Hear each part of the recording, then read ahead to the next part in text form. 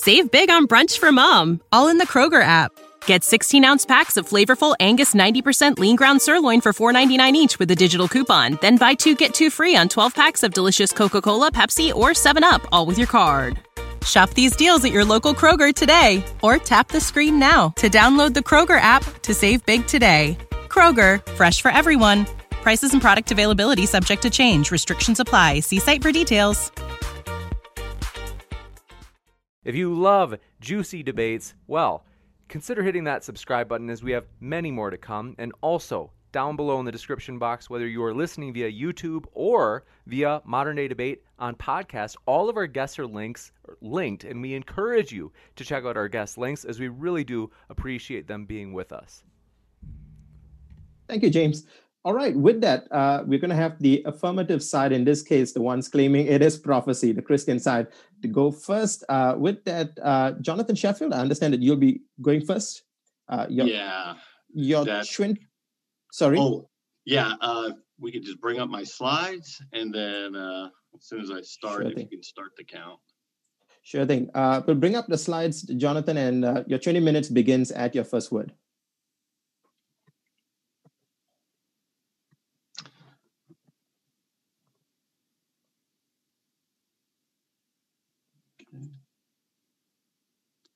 Profer is the first recorded critic of the book of Daniel. According to Jerome, Profer wrote his 12th book against the prophecy of Daniel, denying that it was composed by the person ascribed in its title.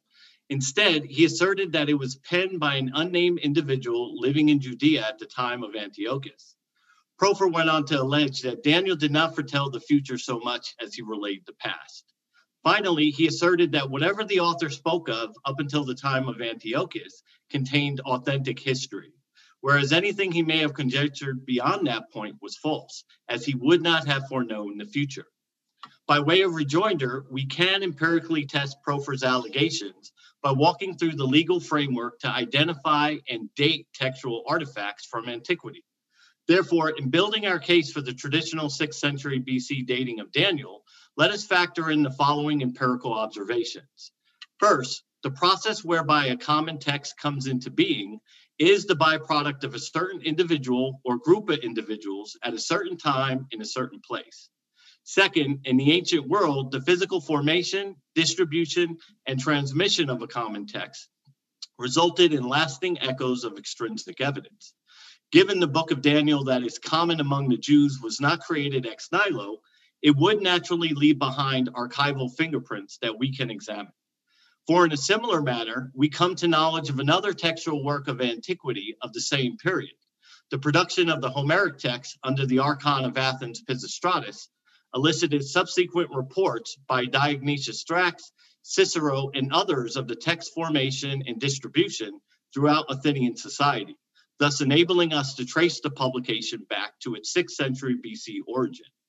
This showcases how even at this early point in history, material traces of such endeavors were meticulously recorded. As to the ascertainment of authorship for a common text, the great bishop of Hippo, Augustine, demonstrates the procedural precedent employed among the ancients. He states, how do we know the authorship of the works of Plato, Aristotle, Cicero, Varro, and other similar writers? How is the authorship ascertained in each case, except by the author having brought his work into public notice as much as possible during his own lifetime? And where is evidence for the fact to be found, but in the information possessed by some at the time, and then transmitted by them through successive generations, even to distant times? If we apply Augustine's historically relevant criterion to the book of Daniel, we will see that the self-same investigative principles will provide the threads of evidence, pointing us back to Daniel as the rightful author. Applying the first element to our investigation, we ask, is there evidence of an esteemed figure named Daniel by the 6th century BC that is consistent with the figure mentioned in the book of Daniel?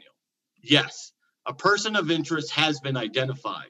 Ezekiel, a contemporary of the period situated in Babylon, refers to a person known as Daniel on 3 separate occasions, along with 2 known prophets in the Jewish canon.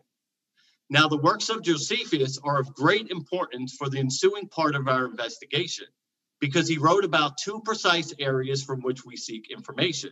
the Jewish histories, and its canon.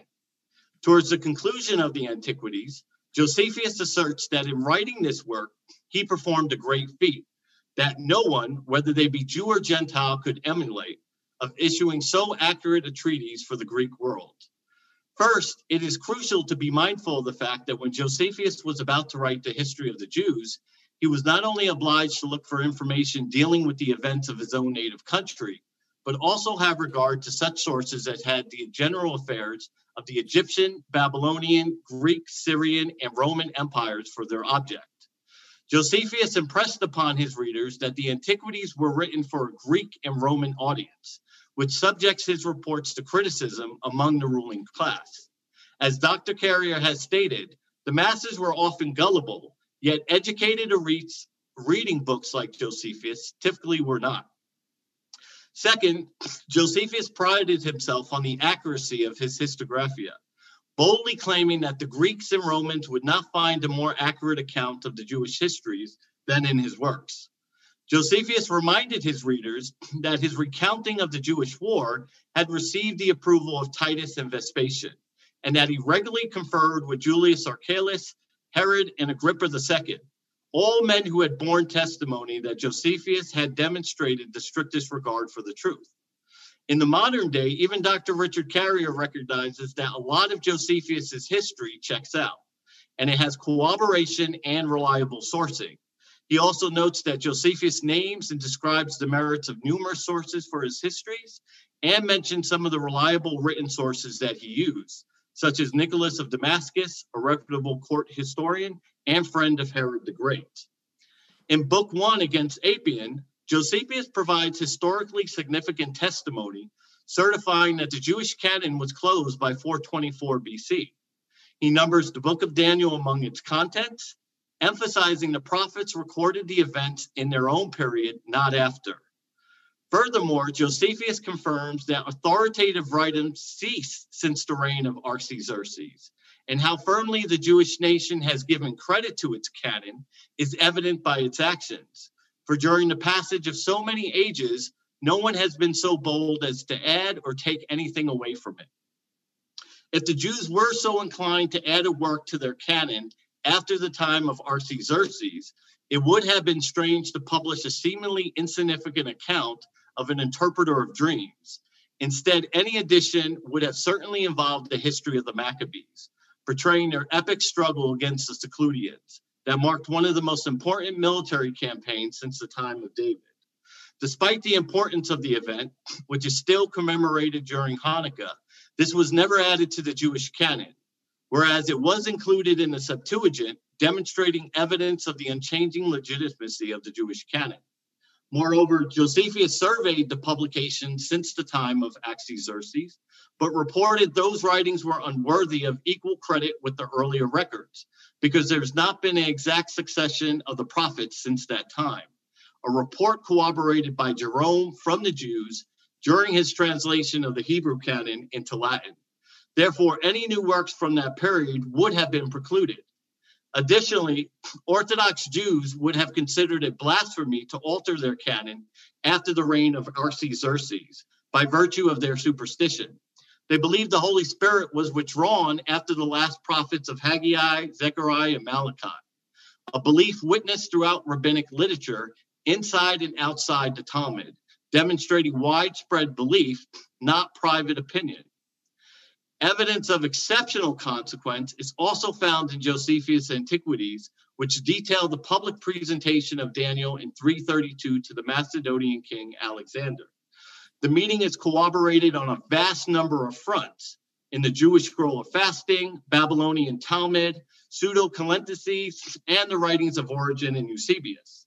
Not only does Josephus' report fits the historical conditions of the period, but it also presents the simplest explanation as to why Alexander did not take Jerusalem, just as Josephus' report of Cyrus's reading of Isaiah explains why the Jews were spared and allowed to rebuild their temple and city walls.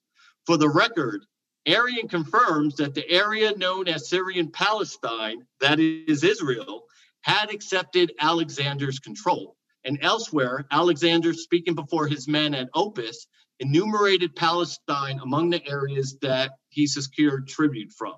Evidence a deal had been reached with the Jews. Further evidence of this kind is found in Josephus' citation of Hectaeus of Edapta, a contemporary of Alexander and Ptolemy, who attests the Jews went as auxiliaries along with King Alexander. Another element cited in Josephus' record. Josephus report that Alexander made haste to go up to Jerusalem from Gaza as previously promised due to the Jews' refusal to send auxiliaries and supplies for his siege of Tyre is consistent with the Roman historian's Rufus's record that Alexander at Gaza went out to those cities which had refused to submit to him.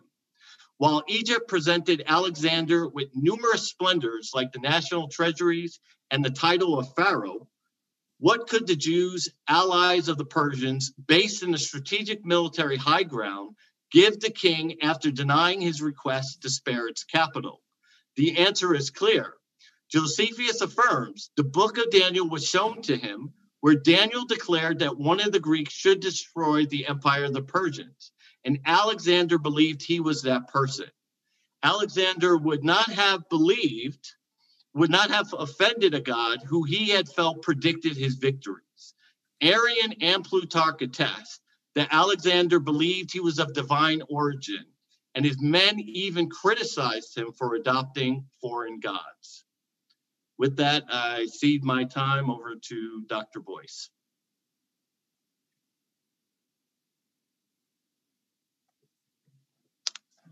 And I'll start whenever he pulls up my slides as well, Samuel.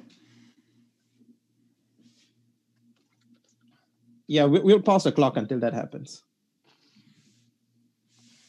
All right. All right. So I'm going to pick up where Jonathan left off and look at the era of the time where some have alleged the book of Daniel would have been written in the middle parts of the 2nd century. So let's take a look at the witnesses of that time. Would they have ever seen something like this take place? Let's consider First Maccabees at the beginning of this. Note what it says in chapter 2, and there's this long section from verse 51 to 60, and I condensed it for time. He says, call to remembrance what acts of our fathers did in their time, or literally in their days. He goes through this long list. He mentions Abraham and David, all the way down to Elijah or Elias for being zealous and fervent for the law. He was taken up into heaven. And then he mentions 4 important figures, Ananias, Azarias, and Mishael, which is their Hebrew names. Shadrach, Meshach, and Abednego was their names given to them once they came to Babylon. By believing, were saved out of the flame, going to Daniel chapter 3. Daniel, for his innocency, was delivered from the mouth of lions, the story of Daniel in the lion's den. So here's something that we need to understand about the Maccabees, which is around that time of the 2nd century.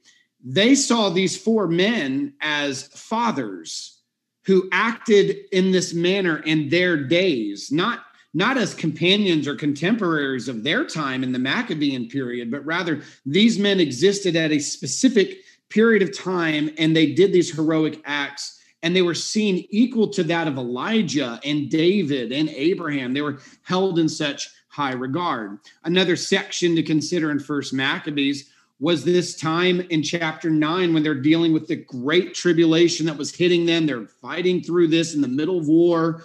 It says, this great tribulation in Israel, like of which has not been since the time of the prophets, ceased to appear from among them. And this goes back to what Jonathan was saying in his presentation. The overall belief throughout was that the prophets had ceased. At that very point, it was at an end. And later in 1 Maccabees chapter 14, and the Jews and their priests had consented that he, and this is Simon Maccabeus, should be their prince and high priest forever until there should arise a faithful prophet. Once more, again, in the First Maccabees, they're not considering new revelation to be coming. They're not considering new prophecy to be coming. And so they would have seen anybody raising themselves up to be a prophet or to write on behalf of God or to be a part of a canonical collection. They would have rejected that in their day. And we have to understand the Maccabee family was that of the priesthood. These are the high priest times. And so they raised up Simon, one of the sons, to be not only the prince, but the high priest forever until there should arise a faithful prophet, which they believed was the one that would come promised by Malachi. And so they did not believe a prophet had arisen. And if there was going to be any transmission of a text, they would have been knowing, they would have been in the know, and they would have been a part of actually collecting that, which we'll see in a minute. Another one that needs to be considered is the Talmud, for example. The Talmud in two different sections, you have in the Amma 1:9, it says, Abba said, the refers of Bath Kol, as we have taught in the following Beretha. With the death of the last prophets, Haggai, Zechariah, and Malachi, the prophetic spirit was withdrawn from Israel. So here's the people of the time, the Jewish understanding of their heritage, writing commentary of what took place. And they recognized the spirit of prophecy was taken from Israel, and it ended at the time of the writings of Haggai, Zechariah, Malachi, which was in the return from exile. And then they said later, also in the Bavra Batra in 15, and thus the book of Daniel, which was in exile. So here's something you need to recognize, that Daniel was not just a historical figure to them. He was writing a book which was in exile. And thus the scroll of Esther and the 12, which prophecies were minor, that would be the minor prophets, did not write it together, but rather, catch the phrase, each wrote their own book. So he's not only alleging here in the Talmud that Daniel wrote a book, but that he wrote his own book, that he was the author of that writing, and that Haggai, Zechariah, and Malachi came and saw that the Holy Spirit was withdrawing, that they were the last prophets. So they have just a wealth of information here from Jewish heritage belief systems spread out. You have Josephus, you have the Talmud, you have the Maccabees recognizing the spirit of prophecy was gone. Later, after this time period, not far after, in the book of 2nd Baruch 85, you see this attested to as well. Further, know that our fathers in former times and former generations had helpers, righteous prophets of the Kadesh men. But now the righteous have been assembled and the prophets are sleeping. They recognize the prophets are no longer around. They are dead. They did not involve themselves in new works on behalf of the Holy Spirit. They believed in that closing of the canon. Also consider 2nd Maccabees. I think this is important to understanding how in this time frame a book would have been recognized, canonized, or placed within a collection that they would have approved of, either by commentary or canon. This family was duplicating what was done in the time of the exile and their return of the days of Nehemiah. Consider chapter 2, verse 13. And these same things were set down in the memoirs and commentaries of Nehemiah, and how he made a library and gathered together out of the countries the books, both the prophets, which they have already categorically placed Daniel, and David and the epistles of the kings concerning the holy gifts. And in like manner, Judas, this is Judas Maccabeus, also gathered together all such things. So you have Judas Maccabeus, who is a part of this priestly line. In the middle of war, what would take place is there would be a collection of the books. They would take these books in. Any commentaries, lineages were very important when you read Ezra chapter 2, when you're Nehemiah chapter 7, when you're looking at the books that they go into in the Old Testament in times of war or conflict.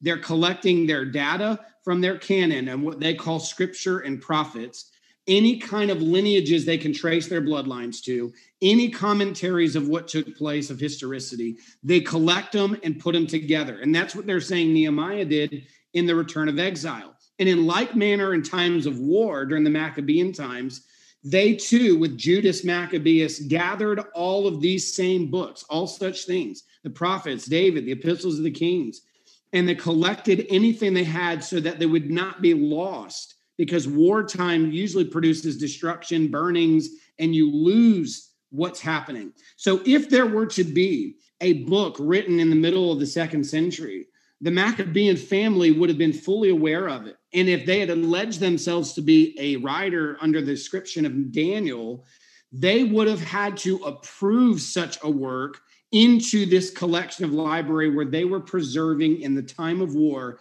that which was spoken of in the prophets and David and the epistles of the kings, the Torah, and all that they learned from their history and lineages. This would have been overly alarming to them because they would have seen it as an imposter. They would have called it out. The Jews nor the church have had any issue in history at calling out forgeries, recognizing mistakes, recognizing perversions, And so we see that here.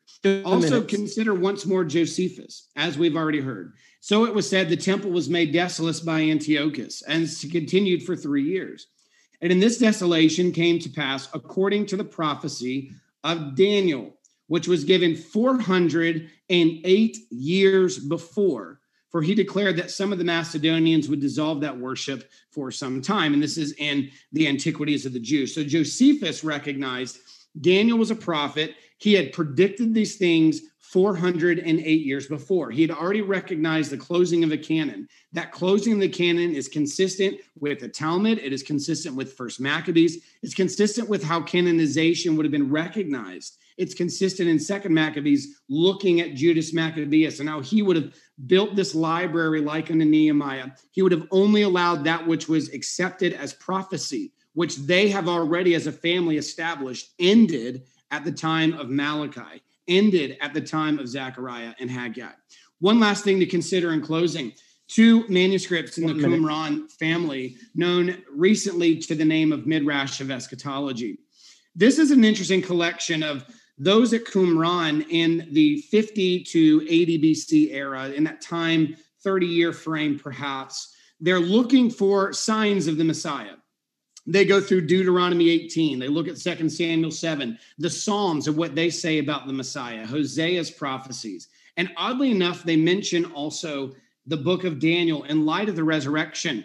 Up to this point, the prophecies have been received unto 11 chapters compiled within the fragments of Qumran. The 12th chapter is missing in the Qumran fragments, but not in the commentary section like this. In fact, you see a commentary of Daniel chapter 12 in relation to the coming Messiah and the resurrection. So they obviously had chapter 12. It was not some Greek tradition that brought in the mythology of resurrection. Rather, they were doing commentary of what was already existed. It ought to be noted that the phrasing in one of these fragments is this: it is written in the book of Daniel, the prophet. What does that mean? What does that mean for us? What should we consider around the time of 50 to 80 BC? Those at Qumran and their scribes were not penning a new work or transmitting current modern work. Rather, they were considering the book of Daniel a written text and that he was a prophet. This was not a contemporary work they were recognizing. They were continuing this transmission and giving it commentary equal to Deuteronomy 18's prophecy of Messiah, 2 Samuel 7, Psalms and Hosea and other works like Isaiah. They were considering Daniel's work equal to its validation of prophecy of Messiah's coming. And we find that in this little bit of fragment we have left of the commentary of the Midrash of Eschatology. And time. Thank you for that, Dr. Stephen Boyce and Jonathan Sheffield. You guys ate into the additional 1 minute. With that, thank you very much for your opening statements. We go over to the atheist side. Dr. Josh Bowen and Jim Majors, you would have 20 minutes as well in your opening statement. I'll give you a little bit of time in the transition between the first and second speaker. And like they did, you would have an additional 1 minute if you do cross time. So your 20 minutes starts at your first word. All right. Well, I will start and get my stuff out of the way because Jim is the real expert here. The dating of the book of Daniel is one of the battleground topics for many Christians and apologists. The book purports to be written by Daniel in the 6th century BCE and predicts events from the following centuries. The consensus of biblical scholars today, however, is that the book was not composed in the 6th century, but was compiled at a much later date, in the 2nd century BCE. Here, I will focus on 3 points that strongly suggest a late date of writing: vague and sometimes inaccurate early historical events, specific and accurate later events, and the final kingdom as presented in the book, Greece. The overall argument that I will make is as follows.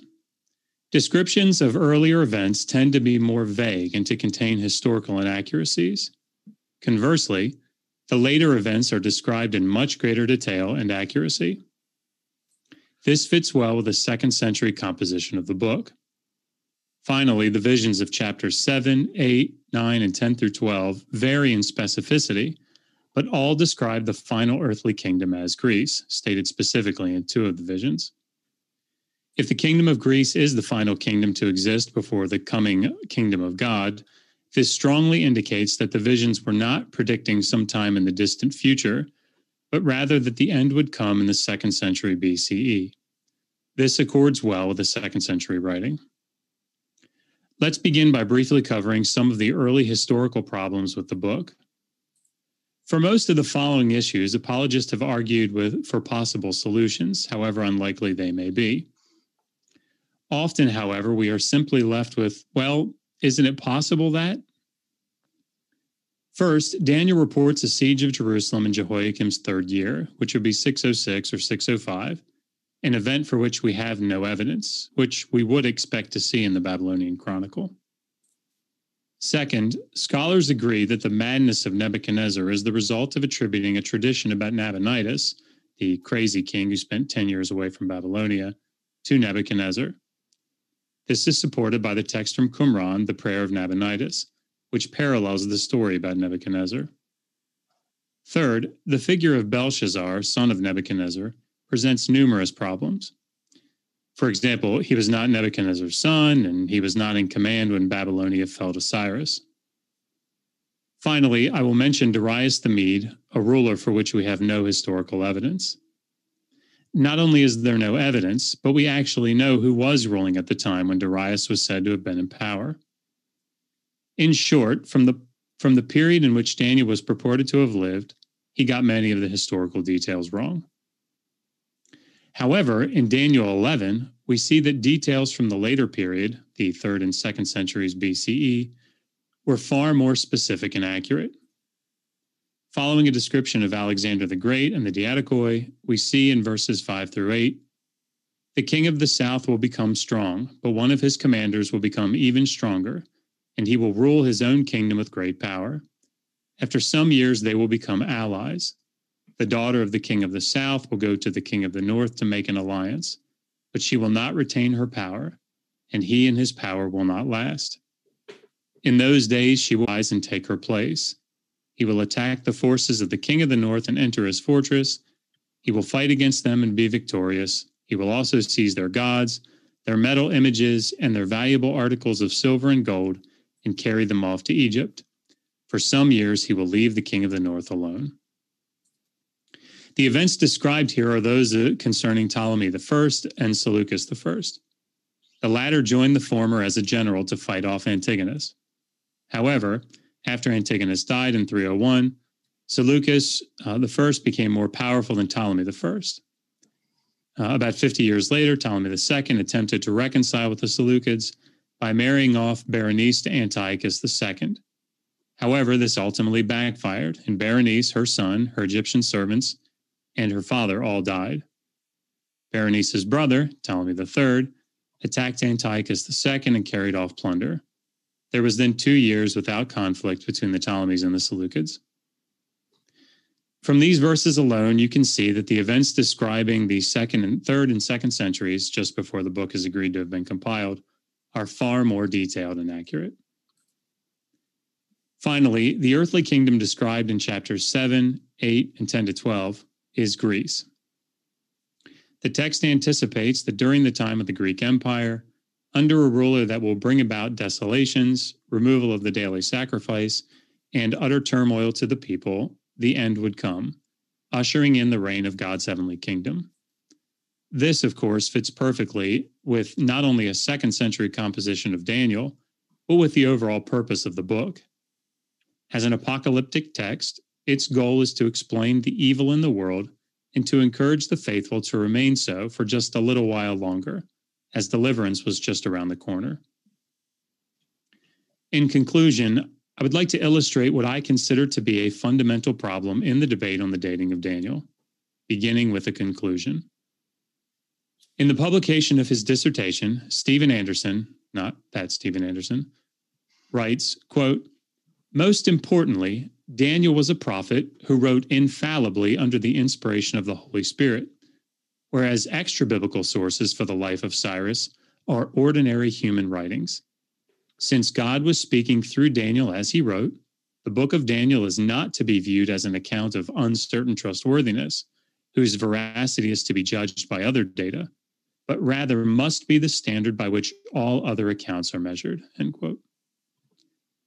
Concerning this type of fundamentalist approach, which is often mirrored in many aspects in Christian apologetics, Lester Graber writes, quote, "Fundamentalism has already determined its conclusions. It is not seeking because it already knows the answer. If it has good evidence on its side which supports the Bible, it uses it. If it has little data, it twists and interprets what it has to support the Bible. If it has no evidence, it hypothesizes that such will eventually be found. And of course, no amount of contrary evidence is sufficient. Fundamentalism can never conclude that the Bible is wrong." With that, I turn it over to Jim. Awesome. Thank you so much, Dr. Josh. Awesome. Thanks for breaking that ice. So as Dr. Josh said, when it comes to the highly contested origins of the Book of Daniel, there are two major views. You have the traditionalist view or the conservative view, and the critical scholar view or the liberal view. The traditionalist view regarding the dating of Daniel is the same as that which the book seems to claim, that it is a 6th century BCE text written by an exiled Jewish official in Babylon who is predicting events that are not fulfilled until the 2nd century BCE and later.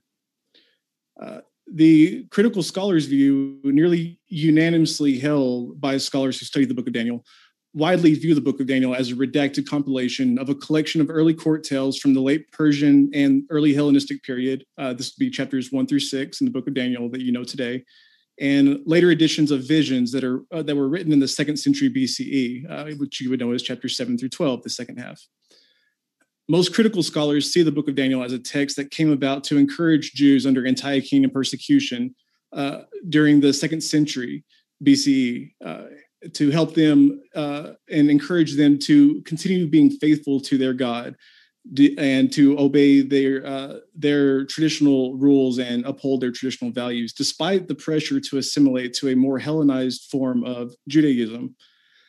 This period of Hellenization in the region began with the conquest of Alexander the Great in the 4th century BCE, and the Hellenization spread until much past the 2nd century BCE. But 2nd century BCE, you could say that Hellenization was at its height in the history of Judaism. Many traditionalists, mainly Christian apologists, often accuse critical scholars of taking a naturalistic approach to their dating methods and claiming supernatural occurrences such as divinely delivered prophecy to be impossible. And if you've heard that, then hear this. Critical scholars are allowed to believe in the supernatural. This may seem like a shocker, but while many scholars don't believe the supernatural exists, many do. However, critical scholars in the fields such as history and archaeology, whether a believer or not, use methodology that relies on an unbiased view of culture and religion and makes no assumption as to the validity of supernatural elements of their subjects of study. So many critical scholars are simply believers who have set aside their theological presuppositions and approach the text like they would any other. If critical scholars, even believers, were to take Daniel to be completely true at face value, then they'd have to accept as truth the writings of every other alleged prophet, seer, and oracle, regardless of the faith. And as you can imagine, this could lead to more than a few difficulties. When critical scholars analyze the Book of Daniel from an unbiased perspective, including many of those who hold a personal belief in divine prophecy, they do not see a 6th century text that's accurately predicting the next 2,500 plus years. They see a 2nd century redaction of 2nd, 3rd, 4th, and 5th century BCE texts that poorly predict the next few years. This is a position that is reached by first examining the historical, then the theological, and then the literary nature of the Book of Daniel. In other words, it is a conclusion that is come to by examining the evidence, and it's not an assumption made before doing so. One such person that does this is the late Robert Henry Pfeiffer, a Protestant Bible scholar and Assyriologist who taught at Harvard University from 1922 after serving as a Methodist minister from 1916 to 1919. And in his introduction to the Old Testament, one of the greatest commentaries of the early 20th century, in his commentary on the Book of Daniel, he writes, quote, "Historical research can deal only with authenticated facts, which are within the sphere of natural possibilities, and must refrain from vouching for the truth of supernatural events. End quote. When critical scholars analyze the book of Daniel, they think to themselves, if this text was authored in the 6th century BCE, we would expect that the historical content of the text would support that claim. You would expect that if the author of Daniel was writing during the Babylonian exile or shortly thereafter, that he would be aware of cultural and political happenings in the area. But that's not at all the case. Traditionalists claim that the book of Daniel was written by a Jew who personally witnessed and experienced the fall of Jerusalem, life under Neo-Babylonian rule, and the fall of the Neo-Babylonian Empire. But as Dr. Josh has already pointed out, it's clear that the author doesn't know who the king of Jerusalem was when it fell, Jehoiachin, not Jehoiakim, who the king of Babylon was when Babylon fell, Nabonidus, not Belshazzar, who the kings between Nebuchadnezzar and Nabonidus are. Daniel doesn't seem to know of Amel Marduk, the son of Nebuchadnezzar, Neriglissar, Labashi Marduk, and he doesn't seem to know when Jerusalem fell. It was in 598 BCE, not 606 or 605. And he doesn't seem to know when Babylon fell because he doesn't even know who Babylon fell to, the event that would be closest to the time of the alleged authorship in the 6th century. So if the traditionalist view is correct, then these are all events and people that the author of Daniel would know. Yet we see the author constantly and consistently making mistakes when talking about his own life in exile. He can't tell you common facts about the 6th century world that he lives in, but some people believe that he can predict the future. When it comes to prophecy, prophecy is not just a prediction of history. It is not ex eventu. Prophecy is it had a present meaning for those people in the context that it's presented in, for the audience that it is delivered to, not to somebody thousands of years later. Prophecy's main component is its predictive power. Daniel is supposed to be a prophecy of Jesus coming back thousands of years later, according to most Christians. But for some reason, the author of Daniel isn't aware of any kingdom after Greece. Doesn't make sense.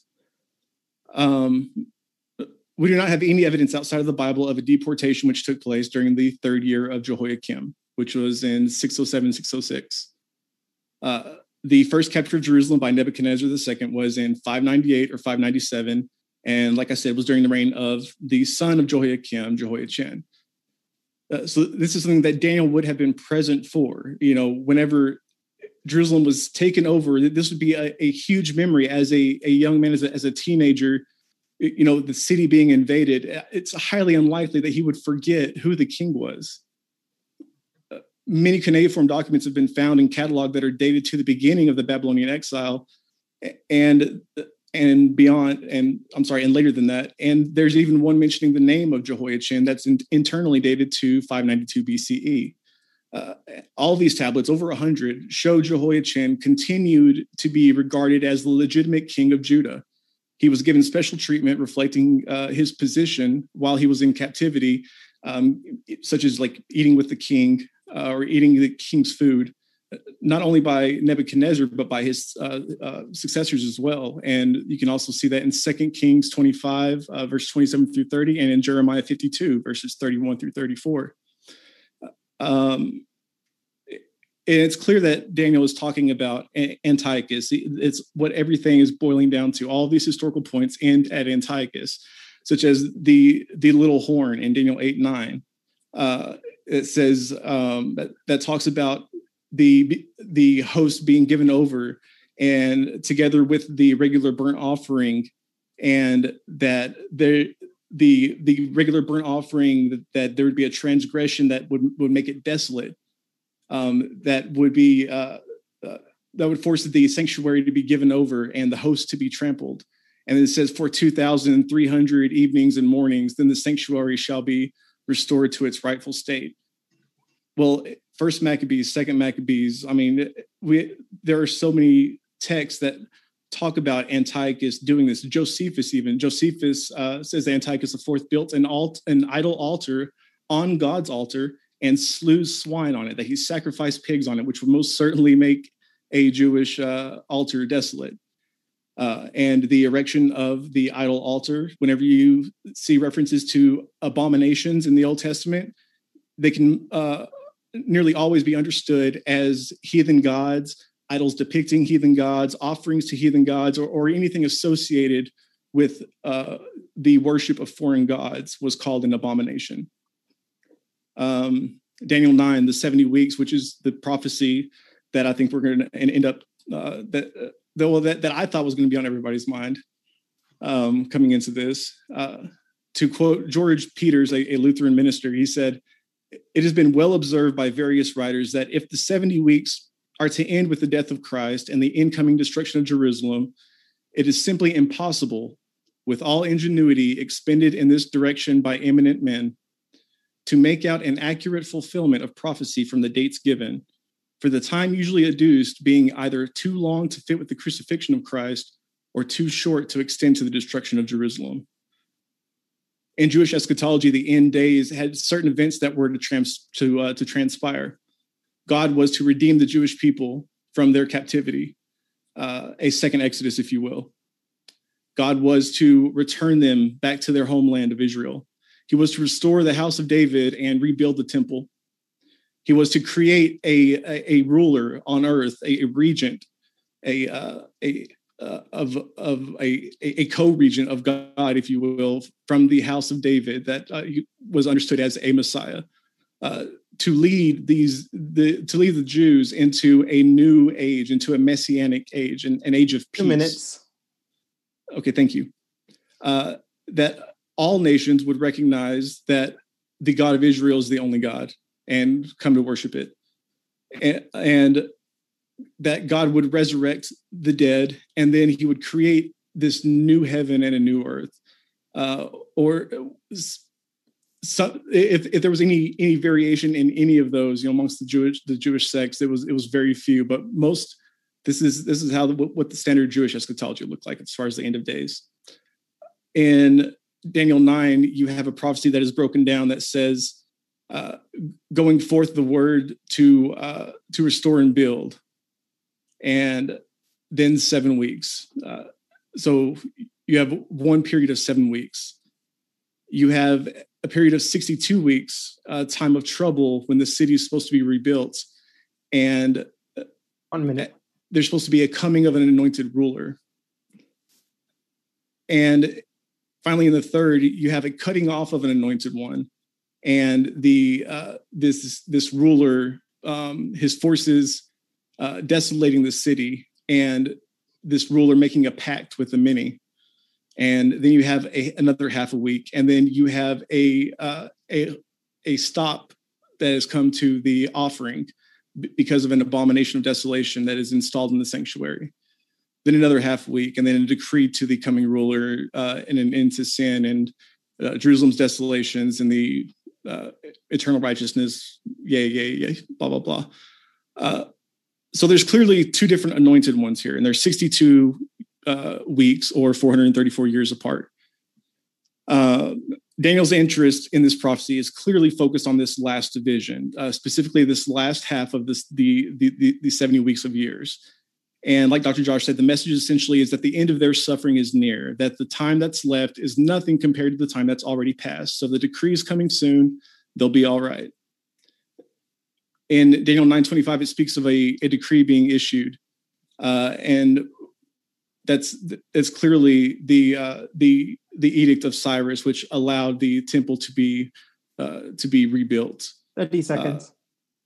How many? 30 seconds left. This is in your extra time. Oh, okay. But essentially, there's no reason, no justification for ignoring these clear divisions. Christian interpreters avoid having to identify them separately, and they do this by combining the first period of 7 weeks with the second period of 62 weeks. And there's many problems with that, but long story short, Daniel was written in the 2nd century BCE and used older 4th, 5th, 6th century text to make up the first 6 chapters. And with that, I give up whatever seconds I have. No, you've crossed it by 2 seconds. So okay, sorry. No, that's all right. I think the boat. Thank you very much, Dr. Josh. I actually think that's the first time I've used all of my time for an opening statement. Well, I'm really grateful to both you, Jim, and also to Dr. Josh for your opening statements as well. And yes, the fact that both sides used both of their extra time as well. I'm glad we had that 1 minute extra time. We won't be doing that in the rebuttal period, though. So now we go to the rebuttal period, and we both sides have 10 minutes each between the two speakers to respond to what the other side said in the opening statement. And I will highly, highly ask both sides that you would kindly respond to what the other side said in the opening statements and not maybe something else outside of them. So with that, to the Christian side, Dr. Stephen Boyce and Jonathan Sheffield, your 10 minutes starts at your first word.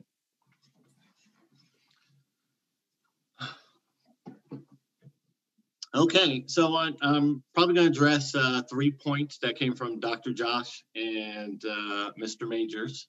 First, I want to bring up their appeal to the consensus, or their appeal to the critical scholarship. Now, despite that we provided ample evidence from Josephus and other historians weighing in favor of a 6th century BC dating, we are up against a worldview, or this consensus, which is sort of this Enlightenment era worldview that is dismissive of the Jewish histories. Now, Josephus was plagued by a related situation in his day, because the prototype of this worldview that we're coming up against today with the consensus actually originated with those Greeks who felt that the Jewish histories were unworthy for consideration, and thereby did not believe Josephus's former accounts of the very ancient date of the Jewish nation. Josephus reported that he cannot greatly wonder at those men who suppose that we must attend to none but Grecians when we're inquiring about the most ancient facts, and must inform ourselves of their truth and from them only, while we must not believe ourselves or other men. For it's an absurd thing for the Greeks to vaunt themselves to be the only people that are acquainted with antiquity and have delivered the true accounts of those early times. In face of such a worldview, Josephus stated that he would not be led by vain opinions, but will make inquiry after truth from the facts themselves. And this is what we're trying to do as well.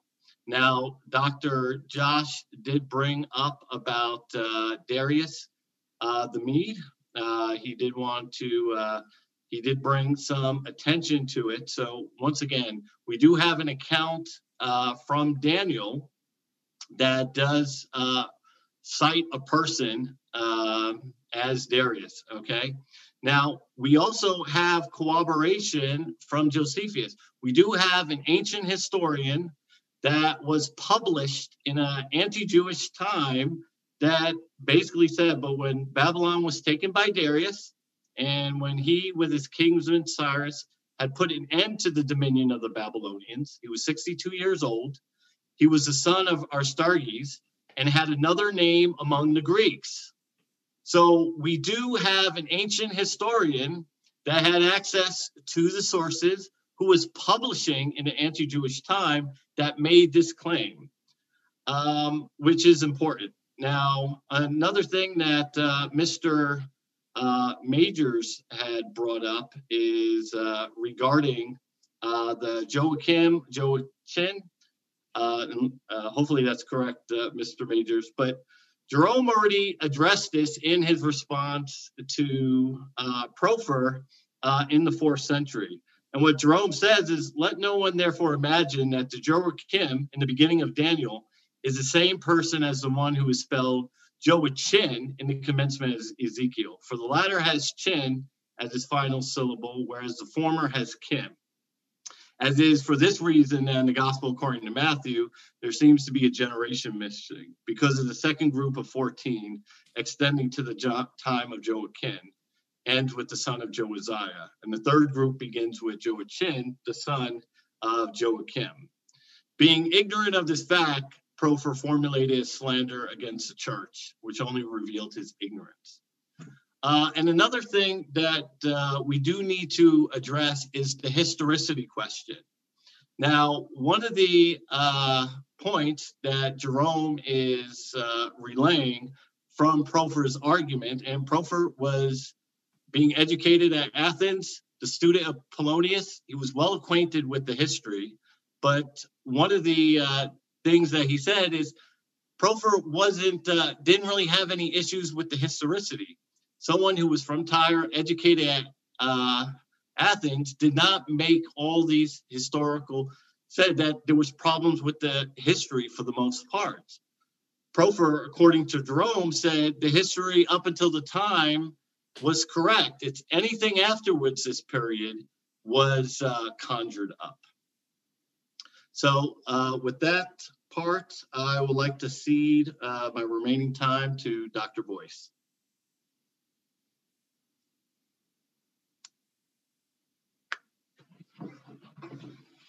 Tell me when, Samuel. Yep. As soon as, you can go in now. Yeah. Okay. To kind of go into some of what Jonathan had said, and I really appreciate the time and demonstrations by both Jim and Josh is really good. I actually enjoyed, Jim, I learned some things of your arguments I actually never heard on the other end admit. So I found that interesting, but I find that you trying to be fair too. So I appreciate the list there. One thing that Dr. Josh brought up that I would address as well is you mentioned that the conservative or fundamentalists and their presupposition forces them to twist and make things true that are false and false that are true. And I think that we would all agree that criteria exists and that type of thinking does exist in the Christian world. And I think that Jonathan and myself would greatly oppose that consistency of just make it true because you want it to be true thinking. I don't think that's how we examine anything. I know that one of the things that there is a push in Christian scholarship is to leave as many presuppositions at home. One of the statements made with Dr. Jim Majors as well was that critical scholars have unbiased opinion in their historicity. I don't know of any scholar that has some level or has no level of bias at all. We all have some level of bias. We all go into it with a worldview. We all go into it with a bias. We want to and try to and make it a practice to leave our biasnesses at the door. But even in that process, we all have a worldview. We just can't leave at the door. So I would say that there is no argument that makes one or the other right on the basis of presuppositions. We all have them. But I will say this, I appreciate both in critical scholarship, liberal and conservative scholarship, that there is a push in this generation that's speaking today to get to the bottom of the truth and find the source of truth, whether that be through the scripture, historical arguments, archaeological discoveries, history and its lineages, and giving us the words that we're talking about today. It's a blessing. We have more information in this group than most generations have ever had before, and I think we should use that wisely. Going into this idea of consensus, with that being said, the consensus always changes. And I'm only 31 years old, and I know that when it comes to consensus on little small things, even in scholarship amongst Christian communities or even the unbelieving world, the atheistic world, whatever you want to label, the consensus changes regularly. The consensus of scholarship at the earliest points, which has been in the demonstration of Jonathan and myself, the consensus was settled and unwavered, including to places where Profer was involved in this. He's the only one that went against consensus at his time. But as Jonathan demonstrated, his issue is not with the historicity, but rather with the text. You had different ideas coming in, Bell and Dragon. You had the songs of the Jewish boys. You had Susanna. These different stories coming in. He was fighting the Theodosian text. And so when Jerome was combating him, he was looking at it from that perspective. So even though he opposed the timing of Daniel based on really linguistics, the text that he was doing it from was not the text that we are arguing from today. He was using a Theodosian text, and Jerome had combated him. And Eusebius did as well. Unfortunately, we don't have his volumes that dealt with that. Now, one of the interesting things that I would point out with the discussion is when we're talking about 1st, 2nd Maccabees, for example, Dr. Jim brought up 1st, 2nd Maccabees. Though there are things there with Antiochus that are mentioned, they have set also in those same books the criteria for acceptance. This was the family that was really canonizing a collection of the canonizing sections through their high priestly positions, to the point where Simon was given the rule of prince and high priest forever till a prophet would come, and that they had collected in the like manner of Nehemiah these books. They too would have considered any biblical text of writing that came into the equation. Anything that was done under the name of prophecy would have gone through their jurisdiction. They rather placed Daniel and his writings at a later time, in an ancient time of the fathers, but not allowed it to be a part of their day. They did not see it as contemporary. So when we're talking about Darius, there are possibilities. Xenophon, or whether we're talking about the Josephus's opinion, they had guys that they marked that they assumed would have been this guy 30 seconds. Under different names, under different aliases, or whatever that may be. The key that we're looking for in the middle of the 2nd century would be, where are the potential candidates? Who could have written a book like this, or collected older texts in the first 6 chapters, brought in modern ideas, Hellenistic worldviews, compiled this text, put it into circulation without the acknowledgement of those who were in charge, the Maccabean family. These men had no knowledge of this. We see that when we come to Qumran, we end up in the same situation. The scholars at Qumran were completely all right. We're going to call time on this one, Stephen. Unfortunately, I hate to cut you off, but the time we've crossed time by about 10 seconds.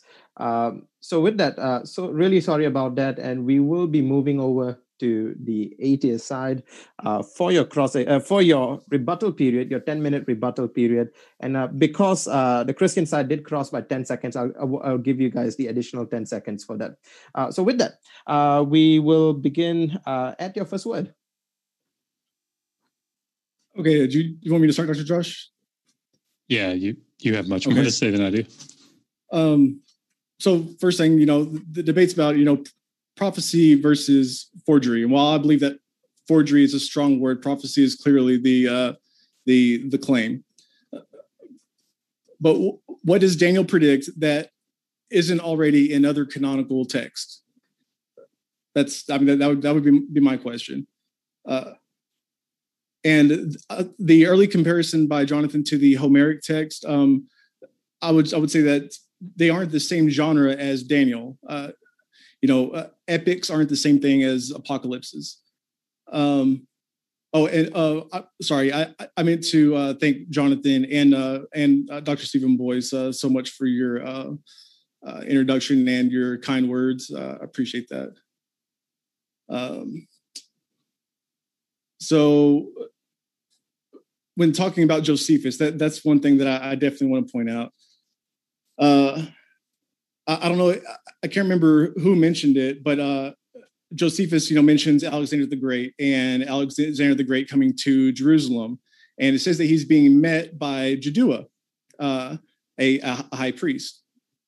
But the Talmud, it presents it a little differently. It says that he was met by Simeon the Just, who would be the grandson of Jaddua, also a high priest, in a town about 40 miles northwest. So that's I found that kind of funny. Jerome, addressing Jehoiakim, Jerome says that it's a code, this Jeconias, but he's only reading the Greek and the Latin. That's all that he's using. You don't have those difficulties whenever you're reading Daniel, and regardless, that's not, even if it was a code, that still doesn't fix any of the difficulties. Biases are not preventable, but certain presuppositions are preventable. The canon was definitely not closed by 424 BCE, and as far as the Maccabeans gathering the text, the one who gathered them was Judas Maccabeus, and it was done in about 167 BCE. And there's no reason why the Maccabees would be against the book of Daniel, because it completely supported their cause. And the Maccabees were the force against Hellenization of Judaism. They would have definitely used it. In fact, in my dissertation, one of my main theory, and theory that I don't think is going to be rejected by very many Daniel scholars, is that it was compiled for the purpose of encouraging not only hope and some sort of something to look forward to by Jews under Antiochian persecution, but to also build and bolster this rebellion against the Hellenization of Jerusalem, against allowing the Jewish children to go to the gymnasium and to be seen naked, and Jewish men attempting to reverse their circumcisions or not getting circumcised at all, not circumcising their male children,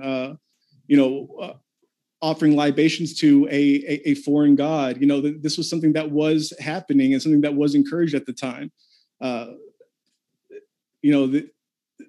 Everything that is in the book of Daniel, like in chapters 8 and chapters 11 and chapter 9, all these references are, like Dr. Josh said, the closer that it gets to the second century, towards the time of the Seleucid period, the more accurate that it gets. And as you get back through the Hellenistic and into the Persian and Babylonian periods, it gets much less accurate. So, I mean, I just would like some sort of explanation for why Daniel, if a 6th century BCE author, why he doesn't know what is going on in the 6th century BCE, the most inarguably important and most impactful events of his life. Dr. Josh?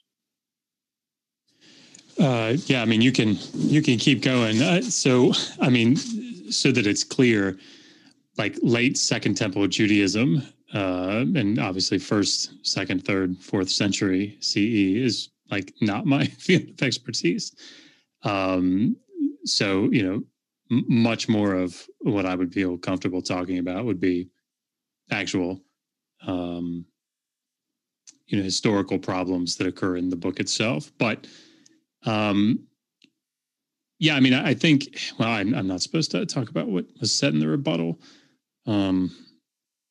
So I think, again, Josephus is not my expertise, and I'll stop after this and cede the rest of my time back to Jim. But like, I just wrote a book on, and one of the chapters is on the book of Daniel. And I say in the chapter, like, I'm getting ready to go into stuff that's not my field of expertise, but here I'm going to cite reputable scholars because this is what the book is all about. And I cite Peake and Green and I think Goldstein, who all talk about this, this thing that both Jim and Jonathan referred to with, Alexander supposedly coming to Jerusalem. And essentially, I mean, it's like, there's just no question about this from a historical standpoint. Josephus is known, again, amongst the scholars in the field, it appears, that the earlier you go back with him, the more that he's relying on sources that maybe aren't that reliable. And then, of course, when you get into the 1st century, into his time, it gets more reliable. So I think taking Josephus sort of on the whole, for any historian, I think as ancient historian is problematic. Any historian is problematic, but again, not my field of expertise. So, Jim, if you had a couple more things you want to talk about, that's awesome. No, I would. I kind of just blew over the whole how unreliable Josephus was seen by his not only his contemporaries, but later. Later people who, even historiographers, whenever they're studying these ancient historians and their texts, Josephus is right up there in like the top 10 of like the most unreliable. But yeah, other than that, I mean, that's about it. Turn the rest of my time to, I guess, the Q&A, because we really don't need any more time anywhere else, I don't think. Right. Thank you for that, Dr. Josh and Jim, for that. Now we are done with the rebuttal period. We're going to go to the cross-examinations, and we'll begin with our Christian side. May I know who will be going first for the cross-examination? Or who rather will be cross-examining the other side? Is it Stephen or Jonathan? You're muted, Jonathan. Oh, I apologize. I guess I can go first with my questions. Sure. And I think for Dr. Josh or Dr. Major, since you're basically almost there. Oh, no, not yet. Not yet. Shall I start the time now, Jonathan? Oh, yeah, give me 1 second. I was just going to ask them. Go ahead. Would you prefer me just to address a question and whoever wants to pick it up answer, or would you prefer me just to ask individually? Which would you prefer, Dr. Josh? If I don't know it, I'm going to say, Jim, go for it. So, okay, fair enough. Right. And by the way, Jonathan, it's your time. You get to decide how you want to go about it. Yeah. Okay, sounds good. All right. Your time begins at your first word, Jonathan. Okay. If historical accuracy is a measure we are applying to discredit the traditional date and authorship of Daniel, why wouldn't this measure also apply to Herodotus, Suetonius, Plutarch, or even Joseph Smith? In those cases, no one doubts that they were the authors of the work or the time when they wrote it. So why would we with Daniel?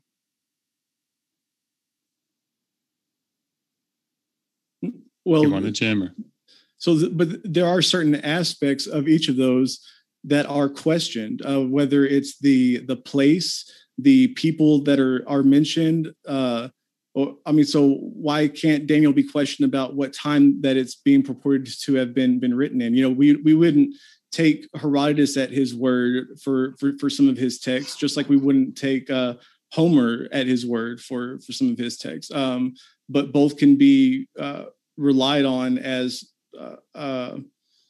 in certain ways that they are reliable, but can't be said to be reliable in the information that they transmit on the surface. I don't know. Does that make sense? Yeah, no, that makes sense. Next question. Since forged work or any publication requires a forger, can you provide any written source from the ancient world identifying a person of interest or a suspect for your Maccabean hypothesis, given that Josephus stated that there was a full history of the time that was available and which is still available today? I would say that it's only by a stroke of pure luck that we even have porphyries, and it's only because it's preserved in the writings of Jerome's commentary on the Book of Daniel. Many books that were that provided contrary views to the what was considered Christian Judaism or later Christianity was burned starting in about the 4th century, either burned or banned. It's just because that's the only one that survives. I don't think that constitutes coming to the conclusion that there are no other contemporary disagreements with it. Now, since Plutarch and Arrian composed histories of Alexander after Josephus' publication of the Antiquities and wrote it at a time that was hostile to the Jews, given the war Hadrian was in 132, which would have welcomed the repudiation of Josephus' account of the Jews in Alexander, why don't we have a counter-narrative published in the ancient world from these historians, or the families of the Ptolemies that were still around in Egypt, or the Secludians, if the report was propaganda? Are you talking about the Book of Daniel? Well, I'm talking about Josephus. Yeah, Josephus' account of Alexander and the Jews, or the Jews' presentation of the Book of Daniel to Alexander. Plutarch and Arrian wrote afterwards. They were writing at a very anti-Jewish time. They were court historians. It would have made it would have served them well repudiating Josephus if this report, because Josephus was attacked on a number of things, but and this account was widespread. So why don't we have any of the reports from the people that, the descendants of Alexander, the Ptolemies, the Secludians, why don't we have any reports from them who were descendants that said, hey, this is propaganda. This is crazy what they're saying. Well, I don't know about just coming out and saying straight out propaganda, just because I don't think that at the time that Josephus's writings were really important to anybody but the Jews. I don't think that the Ptolemies, were really that interested in it, at the time that everything's going on. But I would say that the Talmud, there's a Talmudic text that mentions the exact same thing about Alexander the Great wanting to meet the high priest, and the only difference is that in the Talmud that Alexander the Great is met by the grandson of wait, let me make sure that I'm saying that right. By the grandson of Jaddua, who Josephus says that met the high priest Simeon in Jerusalem. So it gets it off by two high priests. So unless Alexander met the high priest at two separate times and said the same thing to the high priest two separate times, then there's clearly a what I would consider if not contemporary, it's contemporary enough. And then you have to get First and Second Maccabees, Second Kings. You have biblical texts that already talk about what's going on, that what Daniel's talking about, all these events that they have knowledge of.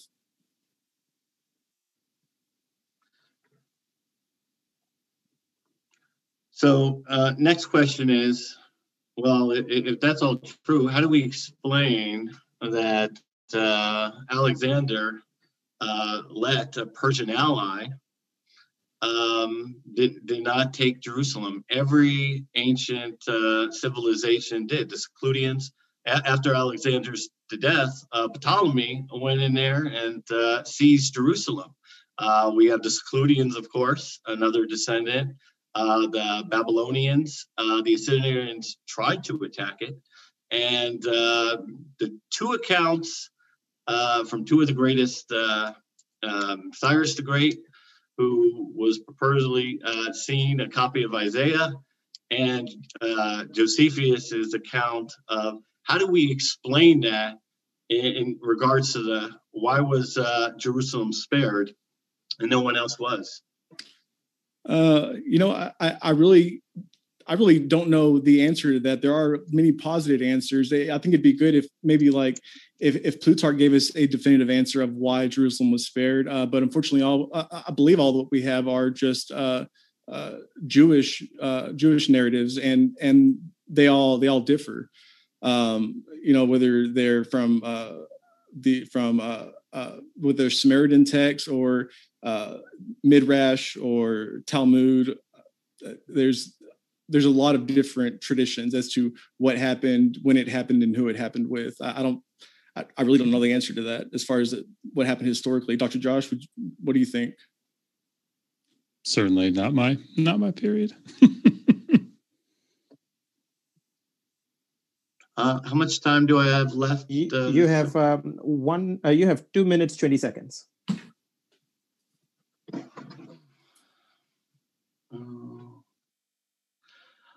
Now, I know we haven't really gone through this much, but I would just like to ask a question on linguistics, if that's okay.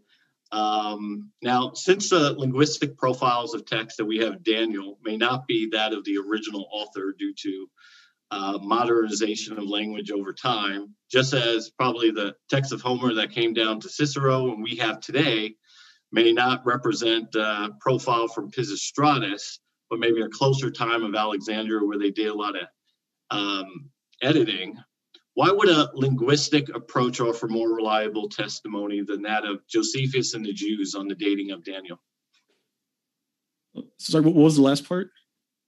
Why would a linguistic approach offer more reliable testimony to dating Daniel than testimony from Josephus and the Jews on the date?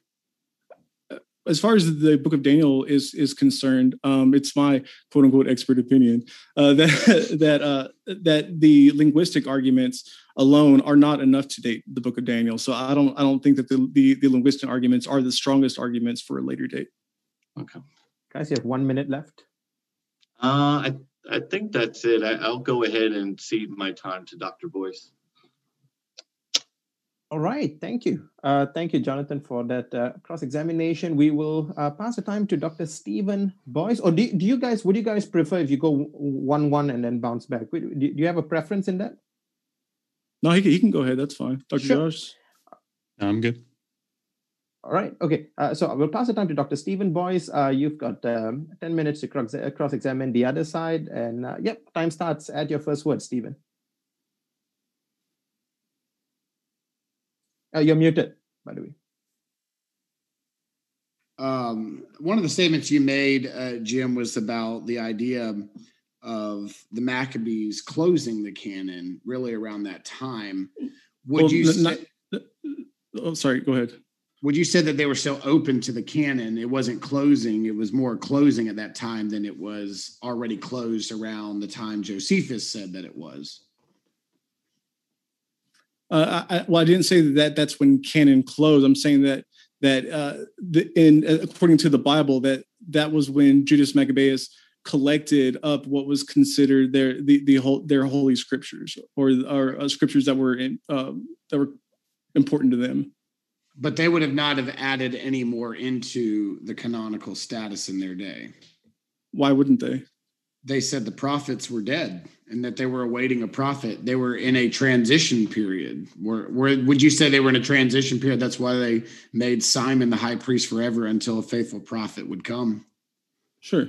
I mean, there are a lot of scholars that believe that the Book of Daniel is a Maccabean production, that it was produced by the Maccabees or a supporter of the Maccabees. So, I mean, and it fully supports their cause more than any other biblical text. So I don't see any reason why they wouldn't, especially if Judas Maccabeus is collecting these, towards 167, towards the time of the late dating of the Book of Daniel.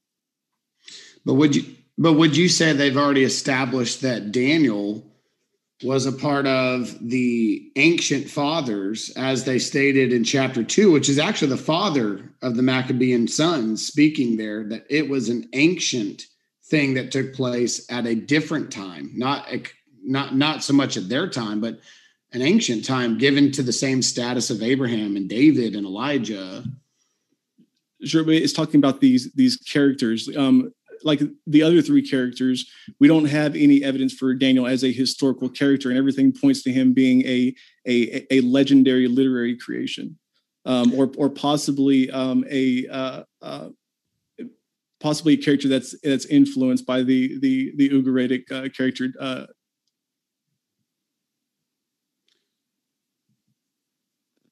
I think we just lost Jim there. I think you froze up, Jim. I didn't get that last part. I think your computer froze up on us. Is he there? Yeah, Jim, if you could just repeat from the word Ugaritic, I think you're maybe muted as well now. Uh-oh. Oh, yeah, you're fine now. Yeah, could you? Okay. Sorry. Did you catch all that? We missed the last part. We missed maybe the last comment. You were talking about Ugaritic, Dan L. Oh yeah, or the Ugaritic character Dan L. It could possibly be a character inspired by him. Sorry, there's a storm going on right now, and I live in the sticks, so my unacceptable. Internet is, yeah. Well, get over it. Just kidding. Okay, sorry. No, you're fine. So to me, what language, if a book was written in the 2nd century, what would the likelihood of that language to have been given the rest of the apocryphal books in that timeline? What language would it have been written in? I would say in either Hebrew, Aramaic, or Greek, most likely Greek. So if it would have been more likely in Greek, which most of the apocryphal works are, save maybe the Sirach, why would a work of Daniel be done both in Hebrew, transition to Aramaic, all the way up to chapter 8, and then trans back into Hebrew. Would you say that would have been the original text, or it would have been the translation of the original text in Greek? Which order would you put them in? Well, I would say it would first be in the Aramaic and Hebrew, and then in the Greek, because it wouldn't be really conducive to the acceptance of it as a 6th century BCE text, as it's purported to be. So you'd have to, or you guys would have to admit that this would have been a unique situation out of all those apocryphal works, where all of them were pretty much in Greek, and this would have shown up in Hebrew in the middle of a Hellenized culture where the writings had started transitioning into the Greek, including books like 1st, 2nd Maccabees and 3rd and 4th Maccabees, for that matter. I mean, I don't think so at all. I mean, I think that just the fact that there is Hellenization present in the writings of the Book of Daniel shows that it had to have happened at least before the conquest of Alexander the Great in the 4th century. Yeah, but even the push of the Hellenization, would you agree that the push of the Hellenization is what moved the Septuagint writers in Alexandria to place a Bible together, because the native tongue of Hebrew had pretty much almost disappeared in multiple cultures of Israel, where not even Jews knew their own native language, except for maybe phrases or words or segments. And this was the big push why the Septuagint came to rise by the time we're in the Maccabean period. Well, that's not completely true. I mean, it still existed in the liturgical sense. So in a liturgical setting, it still existed. So, but that definitely doesn't mean that there weren't scribes who knew how to write it, that there weren't people who knew how to speak it, that there weren't people who knew what they were hearing. I mean, and the fact that Aramaic and Hebrew, they aren't all that dissimilar. That also lends credence to the likelihood that they maintained their mother tongue and their earlier traditions orally. Yeah, and to be clear, that's what I'm saying, that there was only small segments that would have been trained really in the Hebrew language anymore, like you said, liturgical. Like the priests certainly would have, the Levites would have definitely had that, but the communities as a whole were losing that part. That was even happening at points in Nehemiah's day. Well, the tradition holds that the entire Torah was remembered in the oral tradition, that the oral tradition actually it goes even beyond what the Torah says. That there's according to Jewish tradition, the Torah is only just a portion of the oral tradition. Yeah, and I typically make a large distinction between oral and written as well, because the Jews were all about memorization, but many of them that were memorized were also partially illiterate or mostly illiterate. Writing would have been another segment. But kind of going into this transition, so they're writing in a Hellenized world. Just a few years later from that time, you have Qumran. You have the scribes at Qumran. You find these teachings of Daniel in this commentary, for example, like the Midrash of Eschatology. And in that Midrash, it's stating that he was both a writer and a prophet. Would they have been unaware of what was taking place in this time period in the 2nd century, where they have been wrongly assessing Daniel's belief, who he is? Like, okay, they're calling him a prophet and a writer. And that would have been within just about under 100 years from their writings that are in Qumran caves. So where do they fit into this? Because they didn't perceive him as a contemporary. They perceived him as a part of those that would have been equal to the writings of 2 Samuel, Deuteronomy, Hosea, Isaiah. When dealing with the aspects of Messiah, they had him in that same category. So that kind of stays consistent with guys, can I please just request that since it's a cross-examination, we could just phrase it in the form of a question? That would be really helpful. Thanks for that. I'm bringing it back around. Yeah. So when you look at Qumran, Jim, where do they come into the equation and go, all right, that looks fitting to what the Maccabeans were saying about the prophets being dead? They'd already recognized something being in the past and how they categorically did it.